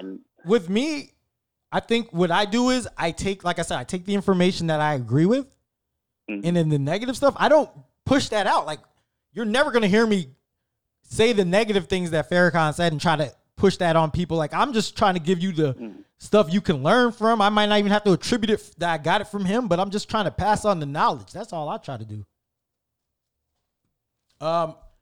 Moving on, I want to talk about, let me see where I'm at. So we talked about, Griff said that white people are not comfortable with being themselves, and that's kind of why they've acted the way they have acted, like as far as being racist and the supremacy and all that, because they are not comfortable with us being equal, I guess, with them. And they always need to insert their dominance because of the... Yeah, I don't subscribe to that either. Everybody felt some kind of, what was the word he used? What did he say? What did he say again? Not injustice. Was it injustice? No. How did he say they felt? They felt. Oh, they're not. Inferior. He just said they're not. Oh, I didn't even write that part. I just wrote down them not being comfortable with themselves. Well, and I think everybody. That's the reason they were acting out. That's what he said. You didn't agree with that part. I don't agree with that either. Yeah, I don't agree with it. And there's like. I'll say the supremacists, though, like KKK people, maybe they're not comfortable with themselves, and maybe they're not comfortable with us being equals. But I don't think white people as a whole are like that. They just the hateful ones. Yeah, I mean, I think, but I can be subscribed to any group of people. That's true. Yeah, that could be. Yeah, any group. that can be any group. I mean, people who are homophobic and don't know, not comfortable with your sexuality and. Yeah, so those things, you can generalize it to a group of people, or you can just really be realistic and say there are just people on every fence that have these insecurities. That's true. Yeah, I think that was the problem. That's what got them in trouble. Yeah, that's what. And I think Nick Cannon always seemed like a pretty intelligent guy, and that I don't want to make excuses for him, but I think he was not educated enough and he kept agreeing with. Well, he reads a lot, so maybe he read some books that maybe taught him some of this stuff. You read the wrong. Yeah, and I think you read the wrong book. That's probably what happened. What would you think about them saying a cult is like a hidden culture? It's like short for culture. They were saying a lot of like theories and stuff, and I was trying to jot them down just to see what we agree with, what we disagree with. I mean, I guess I could see that like when you're in a culture, right, you kind of subscribe to certain things. Like you may talk a certain way, but, based on the people in your circle. You may have a certain dialect. You may dress a certain way. Yeah, I mean, culture, cult. I mean, when I think of cult, though, I think of something very negative. Well, I mean, I said last week on my podcast, I want a cult-like following. I didn't mean it negatively. Just, No, I need like a hive, man. I need something I could call my people who listen. And I think sometimes people are like, I want a cult-like following. It's like when you want a cult-like following, it's basically saying you need sheep. What you want is I want like diehard fans. That's what I meant. Like people who really rock with you. I've always been like, I like the cult-like following. You need people who rock with you, but that can disagree with you too, though. Yeah, but that's part of when you have a cult. When you have a cult, though, it's usually about obedience. No, I just meant like people who listen religiously, like, I like the podcast, stuff like that. Yeah. Like some of these artists who have cult-like followings, or maybe their fans aren't disagreeing. Though, who knows? The Beehive, So because the thing with like the Beehive, you say one thing bad about Beyonce. Yeah, but then they're the same ones who will be mad about a certain video or something like, they're very opinionated on the work she does too. Mm-hmm. They'll say if they didn't like something about what she does. Yeah, but they can have sometimes they well, not just them, but a lot of, I just think cult and culture, I don't think they're the same thing. I think culture should be more of a positive thing, where the word cult is more of a negative thing. I don't want to equate the two of them. Yeah, he kind of missed me with that one. I was trying to catch it, but I was like, I'm not all the way there with what he's saying on that. Now, the next thing he said, I thought was pretty good. I actually agree with this one. He said he's not proud to be an American, but he's glad to be here. And I think there's a difference. There's a difference of being proud of where you're at, of where you live and where you're from, as opposed to just, I'm glad. Like, I'm not proud to be an American right now because of what the way this country is going and all the injustices that are going on and the racism and stuff. But I can still acknowledge that this is one of the best countries to live in. So I'm glad that I live in America as opposed to a third world country, That's the way I took what he said. I agree with that. But no, I'm proud though. That's a slightly different. Well, when you say proud, I mean, to me, being proud is somebody like when the national anthem's playing, when you stand up and hand over heart. Like, I'm not doing that right now. So I can't say I'm proud. Okay. So, but for me, I can separate the politics in the country. Because the reason I would say I'm proud to be an American is because America has really given me a lot, right? So the friends that I have, the family that I have, the opportunities that I have. Now, I don't agree with a lot of the political things that are going on in here, but I still wouldn't want to be anywhere else. You wouldn't want to be anywhere else. Yeah, but right? that's why I say glad. That's why I think that's more of a glad thing. I'm glad doesn't mean I'm proud, but I'm glad. I don't know. That's the way I saw it. I saw it as a yes, I'm happy for what I have and what America's given me, and to me, that's more of a glad thing. Because I think what you run into is like every country you go to, you're not the government. You're going to have problems probably with certain segments of the government and certain things that are going on within the country. I don't think that's going to be different anywhere you go, but I think America, I don't know. Just for me, it's just like anywhere you go, the government is, and people there are always going to piss you off for some reason, right? Yeah. So it's not going to be anything different. So really, you can say if you're in any country, then you're not going to be proud of any country because there's always going to be something. No, I think we've had moments where I've been proud, but I just think the current state right now with the president and the way the leadership is going, I'm not proud right now. That's just me though. I need to see more. I hold the country to a higher standard for me to say I'm proud. Like that would just be saying I can separate the rhetoric of the government from the country because I don't hold the country as the government as the country. Like the people are supposed to be the country, right? Yeah. So, I think there are a lot of things to look at and see, to be proud of, the marches in the street, people standing up. The other side of whatever you believe in politically, the other side of the aisle is fighting probably for something that you are for, right? Yeah. So there are things to be proud of. You don't have to so you don't subscribe to what's coming from the White House, but what about everything else? Yeah. In America, what about people that are actually taking a stance for things? Like getting a Redskin name change after all this time. That's something I never thought would. Like I told you, I didn't think Dan Snyder would ever change the name. But does that make you proud to be an American, or are you just proud of the moment? Well, I'm proud of the actions that Americans are taking to make things happen. Yeah. Well, are you always proud? Like, is it like I'm always proud of it to be an American, or are there times you're not proud? Like, that's what I would wonder.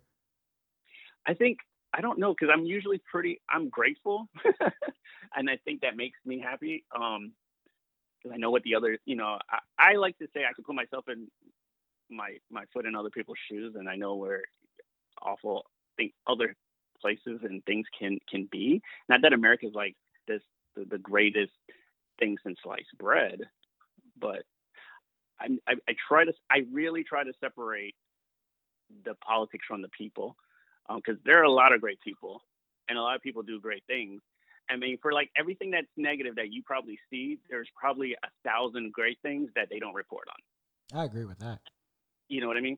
So we hear about all the negatives, and that's the thing. There's always going to be negatives, right? That's life. There's always going to be somebody doing something you don't agree with, and usually the negative gets pumped in the air more than the positive. You actually have to go sometimes search for the positive.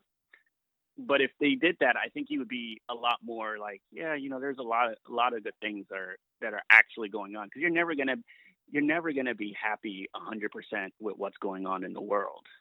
So yeah, I'm proud most of the time because I try to see I guess maybe in this sense I try to see the glass half full and half empty.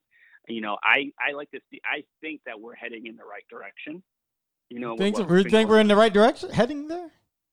Huh? You think we're headed in the right direction? Yeah, I think. Because I'm unsure. I am unsure right now. Yeah, are you unsure? You don't think they're gonna get certain things? I think from a leadership position, I don't know if we're heading. I don't think we're heading in the right direction. Just given the two candidates we have, race relations. Right now, I don't think we're headed in the right direction. We're trying to get there, but I don't see a lot of.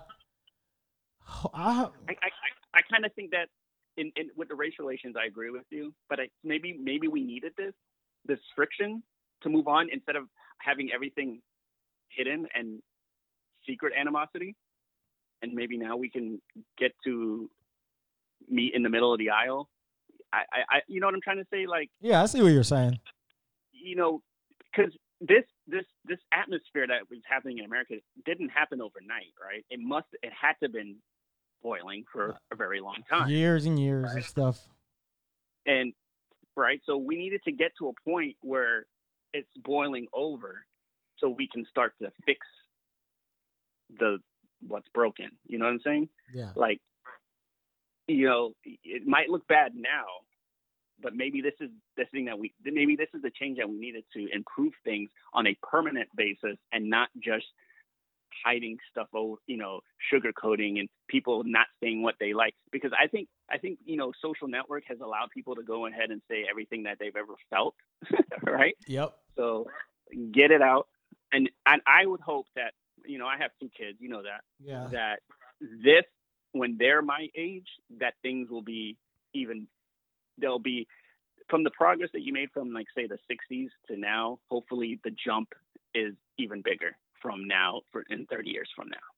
Yeah, I think the Black Lives Matter movement, even though it's getting some pushback from the other side, I believe in probably 60 years from now, it'll be looked at the same way, you know, Tommy Smith and John Carlos were looked at when they raised their fist. You know, they were hated by a lot of Americans, and now they're heroes. So, I mean, think about it. Like, from like probably the 1900s, like 1901 to like maybe 1945, right after the World War II. I you know, I wasn't there, but I would imagine that there was a lot of silence. And then when I mean silence, people were just going on with their lives like nothing was happening, but we were still segregated, and there were Jim Crow laws, and there was a KKK, and then people started really fighting back, and then things started to like now start to boil over in the streets. You had Martin Luther King, and then you had the marches, and things were able to be done. So maybe we're living in that time where things is starting to boil over. So we're not silenced anymore, so we can make change happen. You get what I'm saying? Yeah, I think there will be some good that comes from all this. Mm-hmm. And maybe that is part of the reason you're saying we're headed in the right direction. Yeah. I guess I'm just looking more like today. Like, I'm like, dang, man, we're not there. Yeah, but I think you're looking at it the short thing. I got to look at it the long haul, because, you know, when the civil rights happened, things didn't change overnight, right? You know, it didn't. It was a few bad. There's a lot. Even now, it's still not perfect, right? Nope. But, you know, improvements happened in certain aspects, and we're trying to make more improvements now societally. So that's why I look at things. I guess I try to be more optimistic, and maybe because I have kids and I have to have a lot of hope that the world that they inherit is better than the world I have. You know what I mean? Gotta have hope, because like, you're leaving them on their own at some point. So hopefully they're gonna be able to, you know, get by in this world and be successful, and not have to deal with a lot of the BS that's going on right now. Yeah, you know, we got to struggle so the next generation doesn't. Yeah. So one question I had too was, at the end of this, you could see like Nick Cannon telling Professor Griff, you know, there's gonna be some controversy, and we're gonna, you know, there's gonna be some pushback. But I'm ready. Like, basically, you know, I'm happy we had this conversation.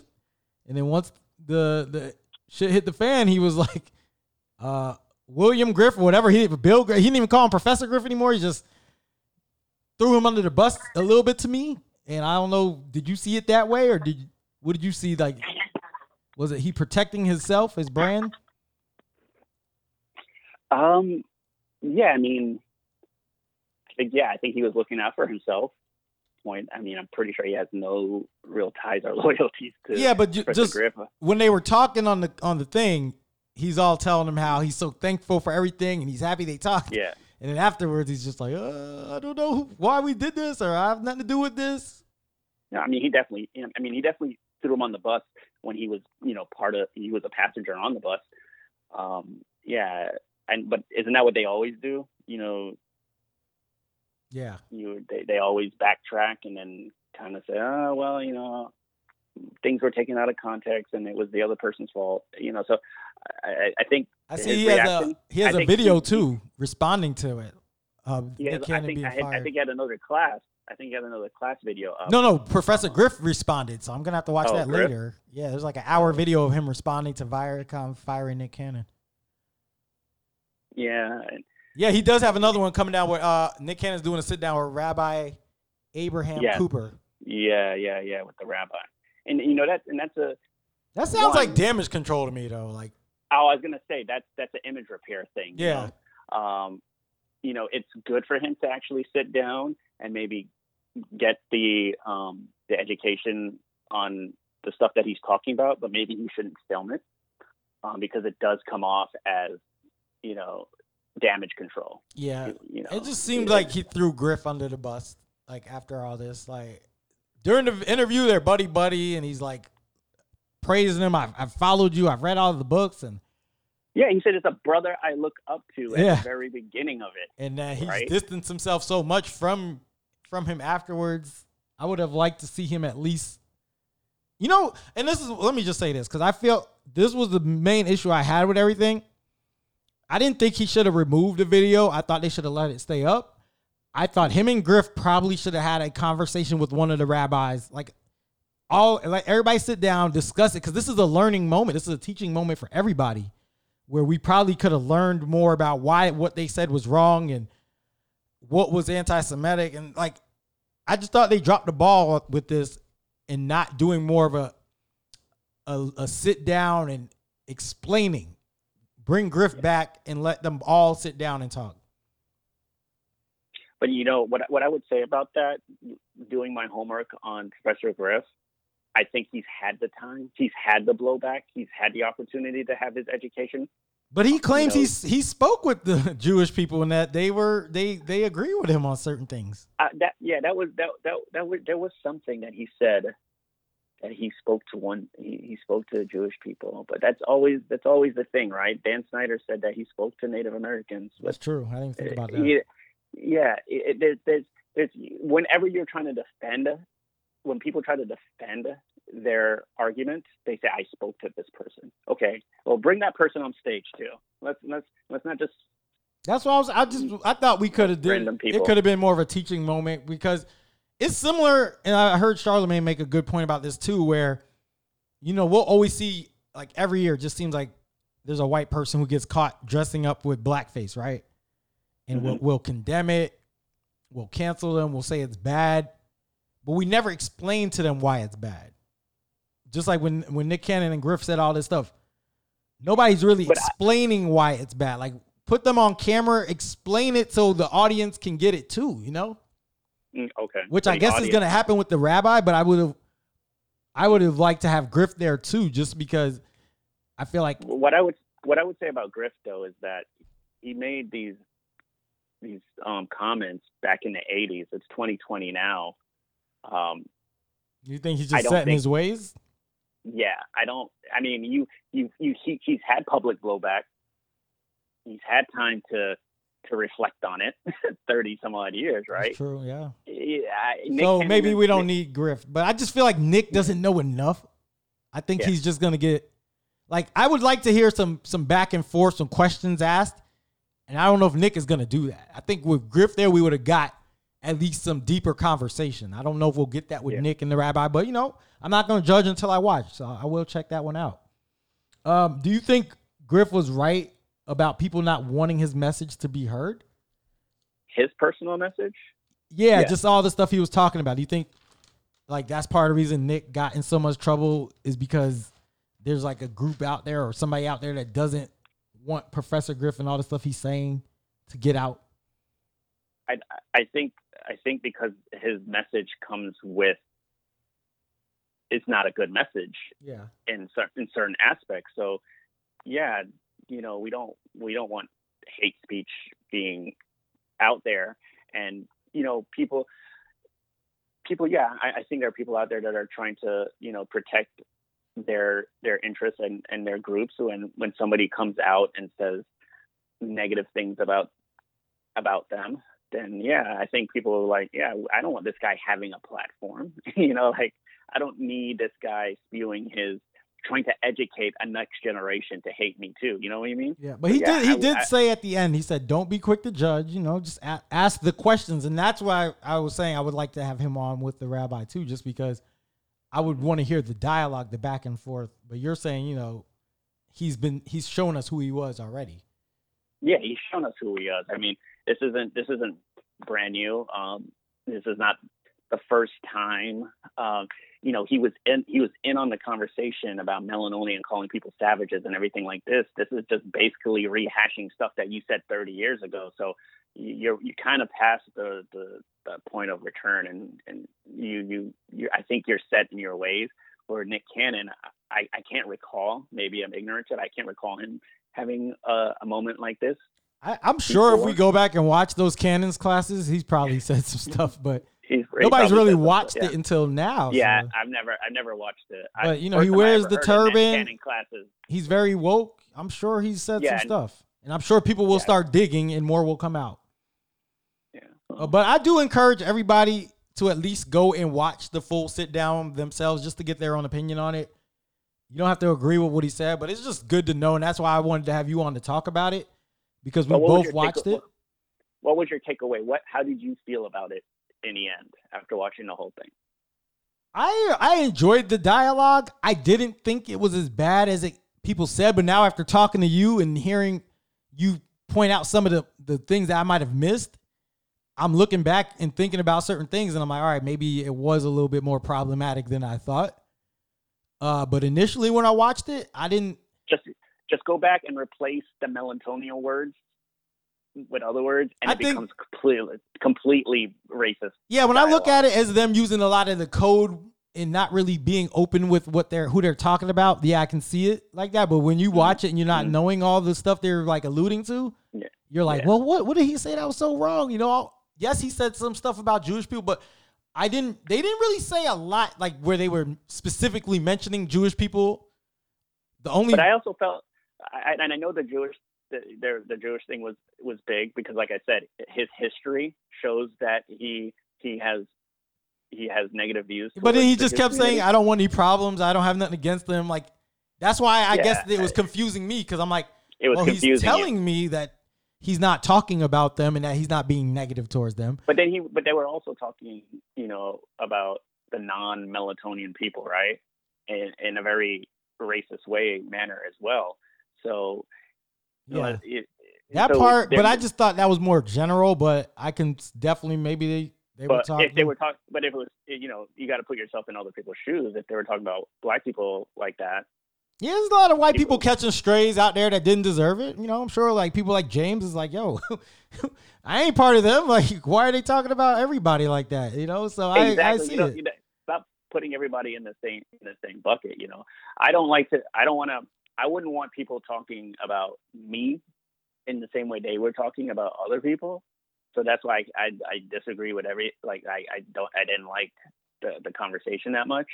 Yeah, I take a lot from it. Like I said, the stuff about black people, even if you don't want to call yourself a god, just us not seeing us as N-words anymore and stuff like that. I think that was a good conversation. But to that, I've heard that conversation before from other people that aren't them. You know what I mean? Yeah, that's a conversation that's been going on. So, like, if I was to say, "Hey, is there a book or something to uplift my black child?" That wouldn't be the first thing I'd tell them to go play. You know what I mean? Yeah. I don't need that. The Bilderberg and all that, just stuff I've never really knew about. Now I'm gonna go probably research a little bit more. Oh, one more thing, I didn't even talk about this. don't go down that rabbit hole. Yeah, that's true. What did you feel about him saying Africa is tribal and the people who live there do not really identify as being African? Kind of like how we in America, you'll be like, you're not like, oh, I'm American or whatever. You're like, I'm from Florida or I'm from here. You know, you kind of identify with where you live, the state, the city, as opposed to the whole. But then we see Africans as just Africans when they don't see themselves as that. They see themselves as that is where you just strike my memory. He said he spoke to a person, and Nick Cannon said he spoke to a person, right? Yeah. And then they did what I consider the cardinal sin. You spoke to one person, and then you generalized the entire continent. What? Oh, okay. Yeah, I would have to ask some of my African friends about that one. It would have to be my own research, because go back and listen to what they said. They both specifically said they spoke to a blah blah blah person. No, I remember them saying that. They didn't say they spoke to a group of people. They spoke to one person, and then they they generalized the entire continent all of a sudden. So I can't speak on that, because I haven't seen any studies. I haven't spoken to Africans about that specific thing to say, but for people, I think a lot of people are kind of tribal, right? We all say we're from, a lot of people like, I'm from the 407. Yeah, but you see how we look at Africa. We think everybody's just African instead of, oh, they're from Uganda or Rwanda or South Africa. Like, we don't generalize where they're from or say where they're from specifically. We just see them as one thing when they might not see that. They might not. Well, I guess it might be different for you, because I've never subscribed to saying that, because I've never said that a person's African that's from Nigeria and say they're African. You're like, oh, you're Nigerian. I don't know if that's just because of culturally how I was brought up or anything like that. Because I see Africa as a continent. Like, I usually wouldn't see somebody who says I'm from Italy and be like, oh, you're European. I'd probably default to, oh, you're Italian. But that's probably the case. That's probably different makeup for people and how they were taught or raised, or how they look at the world, how they may refer to somebody where they're from. But I've never looked at an African person like, oh, you're African, after they just told me they're Nigerian or something like that. Okay. Yeah. So wrapping all that up, basically, we didn't agree with most of the stuff. Well, you didn't agree with probably anything that was said in Cannon's class. I agreed with a few things, but I do think everybody should watch it on their own. The video is still up. It's not on Nick Cannon's page. It's on another YouTube page. But if you just go out there and YouTube it, it's probably the number one thing that's got Nick Cannon's name on it now. So yeah, you can find it. It's still titled Cannon's Class, Professor Griff. So look it up. Everybody watch it on their own and come up with your own, opinions of everything. We got some news coming in too with these schools. I know you mentioned you got 2 kids. Yeah. And then now they're saying the schools are going to reopen in a couple weeks. Yep.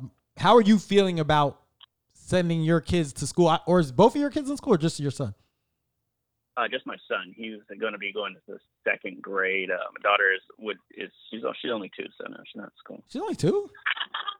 Yeah, I thought she was like 3. I don't know. But so you're all right. So how do you feel about sending your son to school now? Even though we don't have a vaccine, they're still not really knowing too much about this virus and who gets it and who passes it on. But Ron DeSantis has said, if we can go to Home Depot, we can go to school. So how do you feel about all this? Yeah, but you also go to Home Depot, right? You don't spend 7 hours there. Absolutely not. Not me, at least. Exactly. I don't think anybody goes there and spends 7 hours. Like, you would send your kid to school and they have to be there for 7 hours. It's completely different. Are you going to send your son to school though? Are you one of those that are going to say, hey, no, I'm not sending my child back. I'm doing distance learning. Like, what is I'll answer that in a second. What I'll say is, I think the decision is up to every parent individually and what's right for their kid, and right, because I've heard the argument that kids do need that social aspect. Some kids do need it. And I've seen my son kind of, since he's been home since March and not interacting with a lot of kids, I've seen a slight change in him, not bad or anything. Just he's dying to see his friends again, right? He's looking for something social that we can't give him. So I get when parents say kids need to be in that social environment. Yeah. For me personally, Orange County came down actually today and said that they are going to approve Launch Ed, which is a program where the kids will learn from home, but with basically like a Zoom where they'll be able to see their teacher and kind of interact with the students there. You know what I'm saying? So they'll follow the regular school bell, but from home, and they'll see their teacher all the time, like 7 hours a day, just on video screen. Yeah. And I know that's probably not the best, having a kid sitting in front of a screen for 6 hours, and that's which they won't be. They'll have breaks and they'll do activities. I think the issue with that too is, like, as a parent, like, not every parent can stay at home and monitor their kid to see that they're going to sit in front of that screen all day. Exactly. That's a fact. I mean, I'm kind of blessed that, me and Jan are able to work from home and help cultivate a better schooling environment for him. But no, Jalen, sorry, I said his name. He won't be going to. He doesn't have a license or anything where somebody can find him. There's no Instagram. He won't be going to school face to face until me and his mom deem it appropriate and we think it's risk free. But that's not judging any other parents. If you want to send their kids, it's up to you. We all have different data. There's so much information out there, but I go everywhere I go, I wear a mask right now. So, but how does this work though? Like, are they saying you have the option to let your kids stay home, but they're still going to have the classroom with kids in it? Yeah. So the way that I see it, Orange County gave 3 options. One was the normal brick and mortar, send your kid to school. The other option was the virtual learning, where your kid basically is being homeschooled, but you have to de-enroll your kid from his school completely to enroll into that program. And the third option is the one that we're doing, which is Launch Ed, where basically, say there's a class, right? A brick and mortar class, and the teacher's teaching a class and there's maybe 5 kids in there. Yeah. Well, she'll also be teaching maybe another 5 kids from home via like streaming. That's video. That sounds like a lot of stress on these teachers. Well, some teachers, I thought some teachers would have the options to do it from home where all the kids will be virtual. But when I looked at the checklist the other day, it looks like that option wasn't there. But I know a lot of teachers were hoping for that option because, some teachers don't want to go into the schools either. Yeah, it's kind of unfair that the teachers are being forced to have to go in. They don't get an option. Yeah. So, I mean, yeah, it's probably going to be difficult, if you're teaching. Half the kids in there, half the kids at home. You got to keep everybody's attention. Oh, this is going to be interesting. You got to let me know how this works because I do not see this working. A lot of people don't see it working, but I think Launch Ed is a program that's already been in place in other places. So it's not something brand new. It's just something new to this area. Yeah, I don't think the kids have the attention span for all this.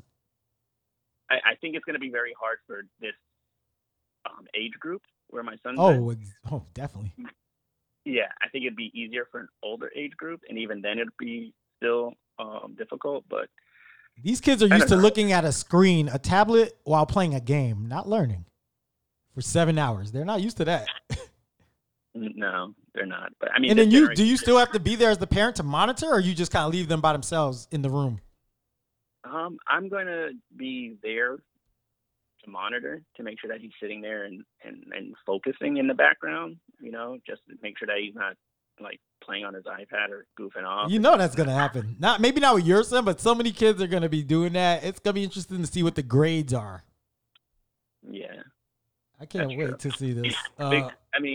When he got pulled, when they, shut down the school and they went straight to, what was the name? Virtual learning. Distance learning. Distance learning. It honestly wasn't the best. So I hope that this is an improvement on it, because I know they had to like really think on their feet and act quickly, but it wasn't enough work, in my opinion, that was given to keep the kids engaged. The work that was given, my son could do it all in probably a day and a half, and then what's left. So, see, well, how did that work where they're not giving them enough work? Because if they're in the classroom, they would be getting enough work. So I don't understand. Are the teachers just not? Are they slacking off? What was going on there?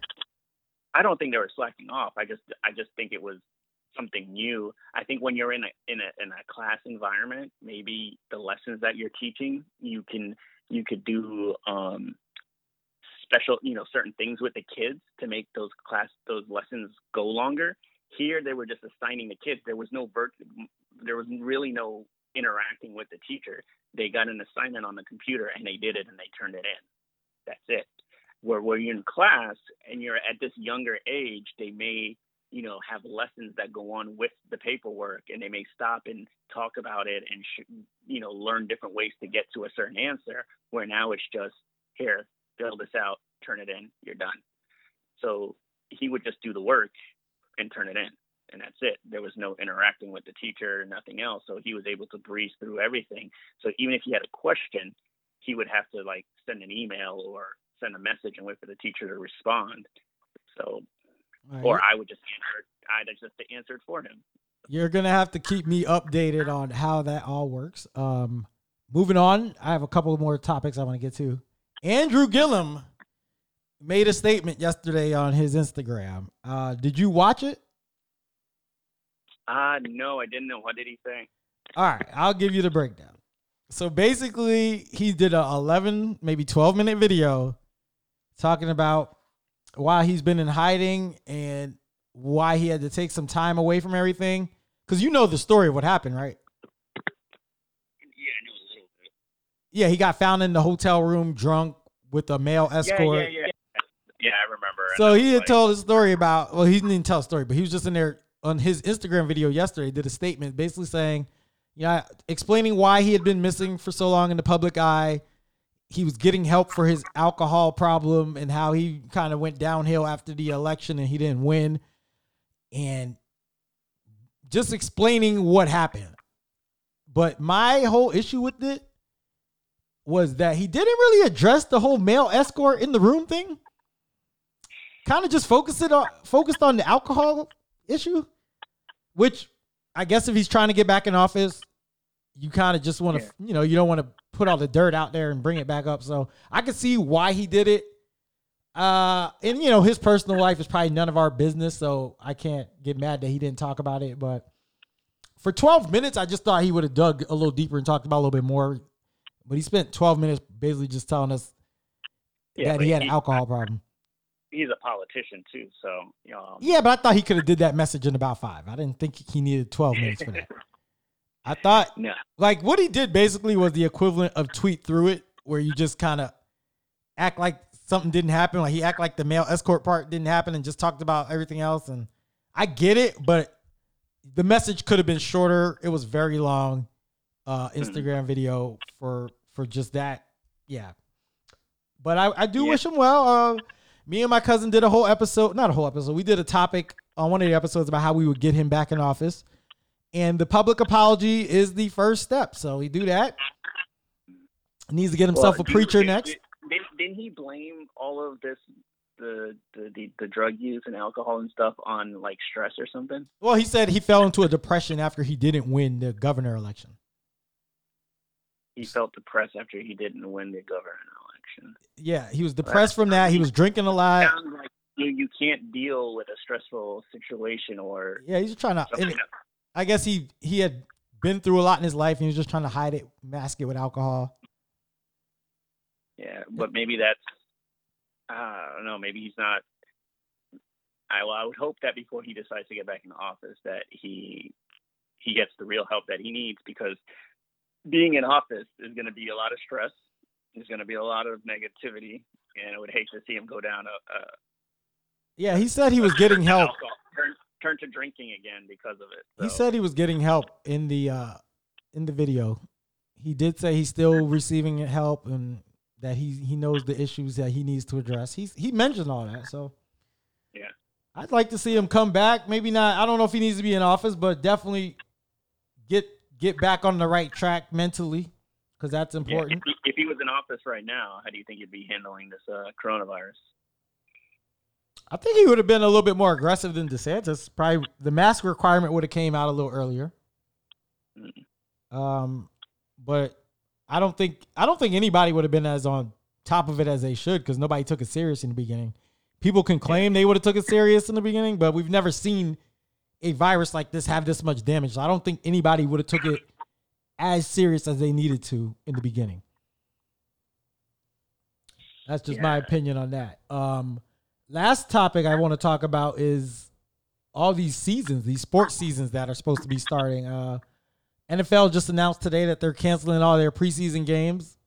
The NBA is in Disney now. They're practicing. They're supposed to be starting next week. Yep. MLB is doing whatever they're doing. I really don't care much for baseball. College football, these conferences are bowing out pretty quickly. Like, yeah, they are. The MEAC just canceled their season. The Big Ten's no conference games. Pac-12 no conference games. I really don't see college football lasting this year. I've already been on a record of saying I don't think any of these sports. I think they'll all start. I don't think they'll finish. I wanted to get your opinion on what you think. I think it's definitely going to be more difficult for the college programs to start and finish because you can't really have the bubble like the NBA and these other professional leagues are doing, right? These are college students. They're supposed to be there to get an education, and you're not paying them, and you can't sequester them and keep them locked down. I think that definitely plays a part into why they're going to be shut down. Plus, they're also college students, right? They're 17 to 22-year-old kids they're not going to be listening, and you already see how they behave here in Florida. They're all at the beach as soon as they never stop going. So I don't see, and I don't think the colleges, because the kids they're student athletes, student athletes, that they can really jeopardize the health of these kids if one of them were to get seriously sick. I think there would be a problem. So that's why I think they won't go professional now. I think we'll have a little bit more success because they can negotiate and keep players kind of in a bubble. I think they're going to catch it still. There's some of them are going to catch this virus. Yeah, well, I say that because I've seen how it's happening in Europe. All the major soccer teams over there in the Premier League, the Bundesliga, the Spanish league, they've all started up their season again, and they're finishing their season. So there is a blueprint to say how to do it, and they've all been pretty successful. What about the MLS though? MLS had to cancel some games. Two teams dropped out. I don't think the MLS ever did it right. So you see what the NBA is doing, right? The NBA is getting everybody into their bubble, right? A month in advance, right? Like a few weeks in advance, and they're testing everybody, right? Yep. And they're letting people who get test positive, they're getting them out the bubble and letting them go home, right? And they're keeping everybody bubble. They're not starting the season right away. The MLS didn't do that. They just said, hey, everybody come here at this time, and we're going to start playing. So people were out there getting sick. No one was getting tested. It really didn't make any sense what they were doing. I think the NBA is doing it more cautiously, getting everybody there first, giving it 2 to 3 weeks before they start playing while they test everybody. MLS, they started off really rocky. They didn't put everybody in a bubble. They just said, come meet here on July such and such. We're going to start playing some soccer. Well, now you see what happened. Players and teams started testing positive. I don't think they did it the right way, and that's why they are getting hit this way. Yeah, they needed to get everybody in the bubble first, wait a couple of weeks, and then start. The test for the NBA is going to be when they start sneaking all these people in the bubble. When these players start sneaking the women in there. Yeah, I mean, you already saw somebody who snuck out to go get some food, right? I didn't hear that one. I heard Dwight was walking around with no mask and got told on. Oh, no, somebody ordered some food and they had to leave the bubble to get it. And the NBA has the snitch hotline, right? They're calling it. Yeah, they snitched on Dwight, and they say it's working. So somebody called it on whoever this player was, and he was now he's in quarantine for 14 days because he left. 14? Yeah. So he can't practice? What? He can't go to practice? Nah, he's got to stay locked up for 14 days because They won't say who it is. I mean, it's gonna get out soon once we see somebody not playing. I don't know, but there's gonna be a lot of players now. How are you not gonna be? That don't even make sense. 14 days, you can't practice, you can't play because the games start next week. I thought.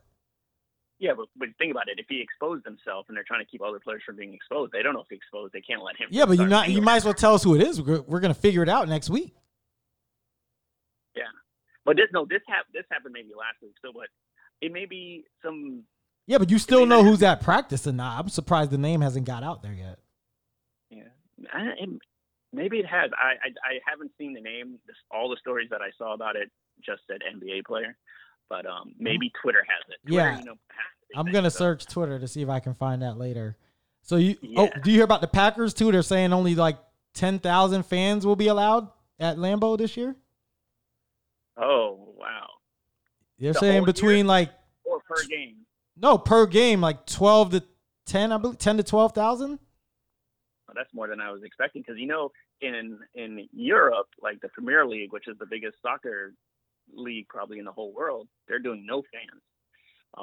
I saw that there was one women's league here that was doing that in Utah. I watched the game where there was no fans. And I would have to say, because I do watch soccer, European soccer, and I will say what they do for the Premier League is they pump fake noise, crowd noise, and it actually works. It feels better to watch the game. Yeah, they've been doing that in wrestling too. I just don't know. I'm gonna have to see how football sounds with no fans. I tried watching an MLS game the other day, and they didn't have any crowd noise, and it really felt very amateur for some reason. No, you have to have some noise. You have to. Huh? You have to have some. Like WWE learned that because they were doing that the first couple weeks where it was like no fans, no noise. Then they started putting a few wrestlers out there to make noise, and then they pump a little crowd noise now with that, so it sounds a little better. But you got to have some type of noise. The MLS. I saw a couple of Orlando City games.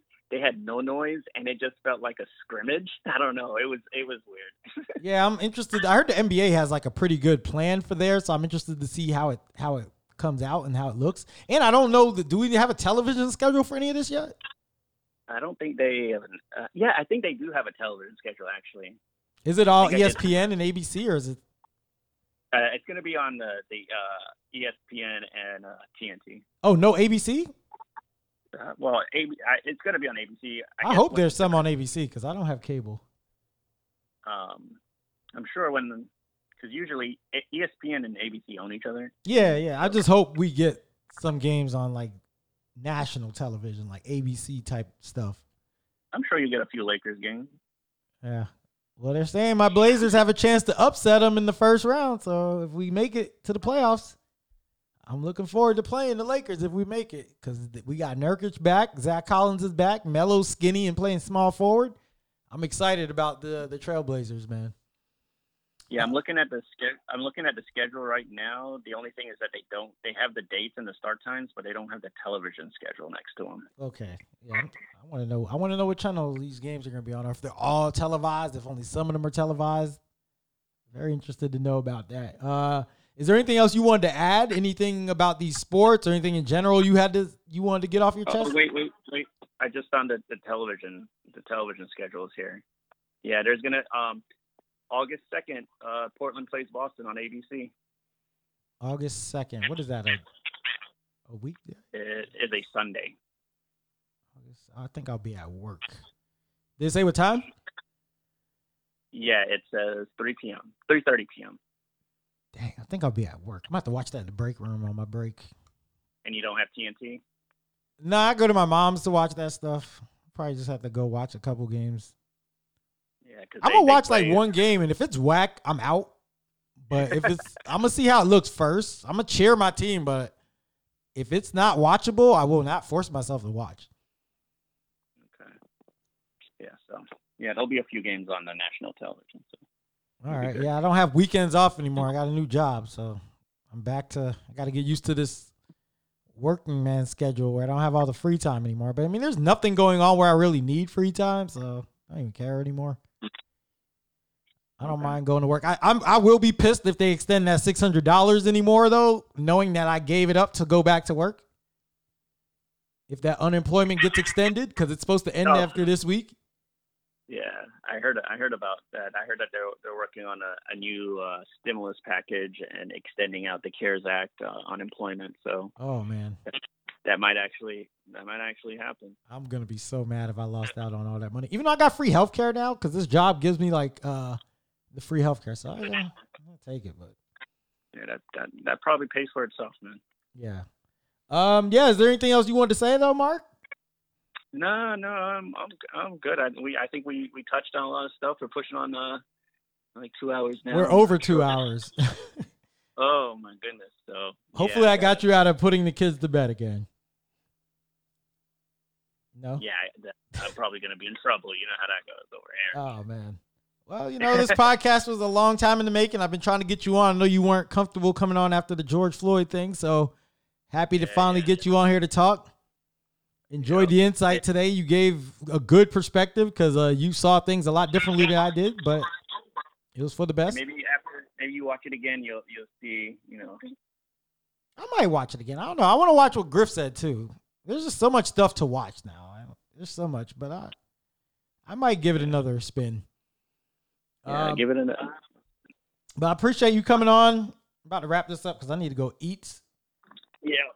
And hopefully when James comes down, I can get you both in studio. We can have like a live episode where we can be a little bit more lighthearted on stuff and probably talk about the football and NBA seasons at that point. So yeah, let's do something a little less serious, less controversial. Yeah, I'll have you guys on for some like fun topics. So we'll try to get back in September with you and then have James here too and try to record something, man. But appreciate you coming on. Let me give you a little applause.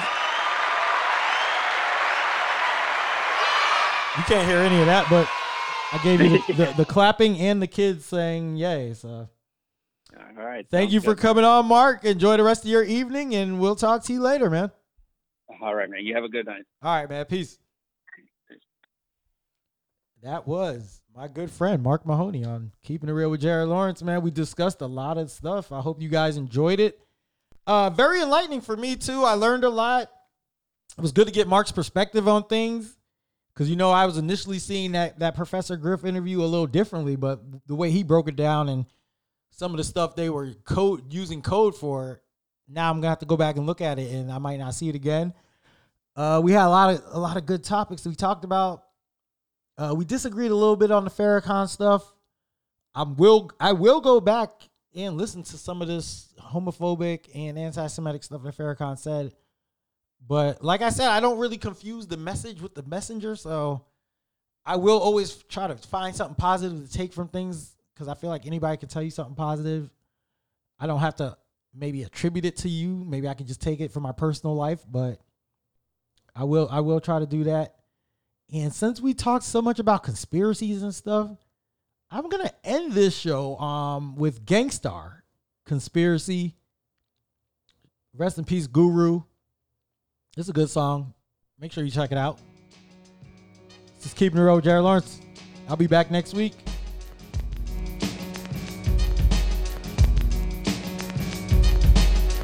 You can't tell me life was meant to be like this. A black man in a world dominated by whiteness. Ever since the Declaration of Independence, we've been easily brainwashed by just one sentence. It goes, all men are created equal. That's why corrupt governments kill innocent people. With chemical warfare, they created crack and AIDS. Got the public thinking these were things that black folks made.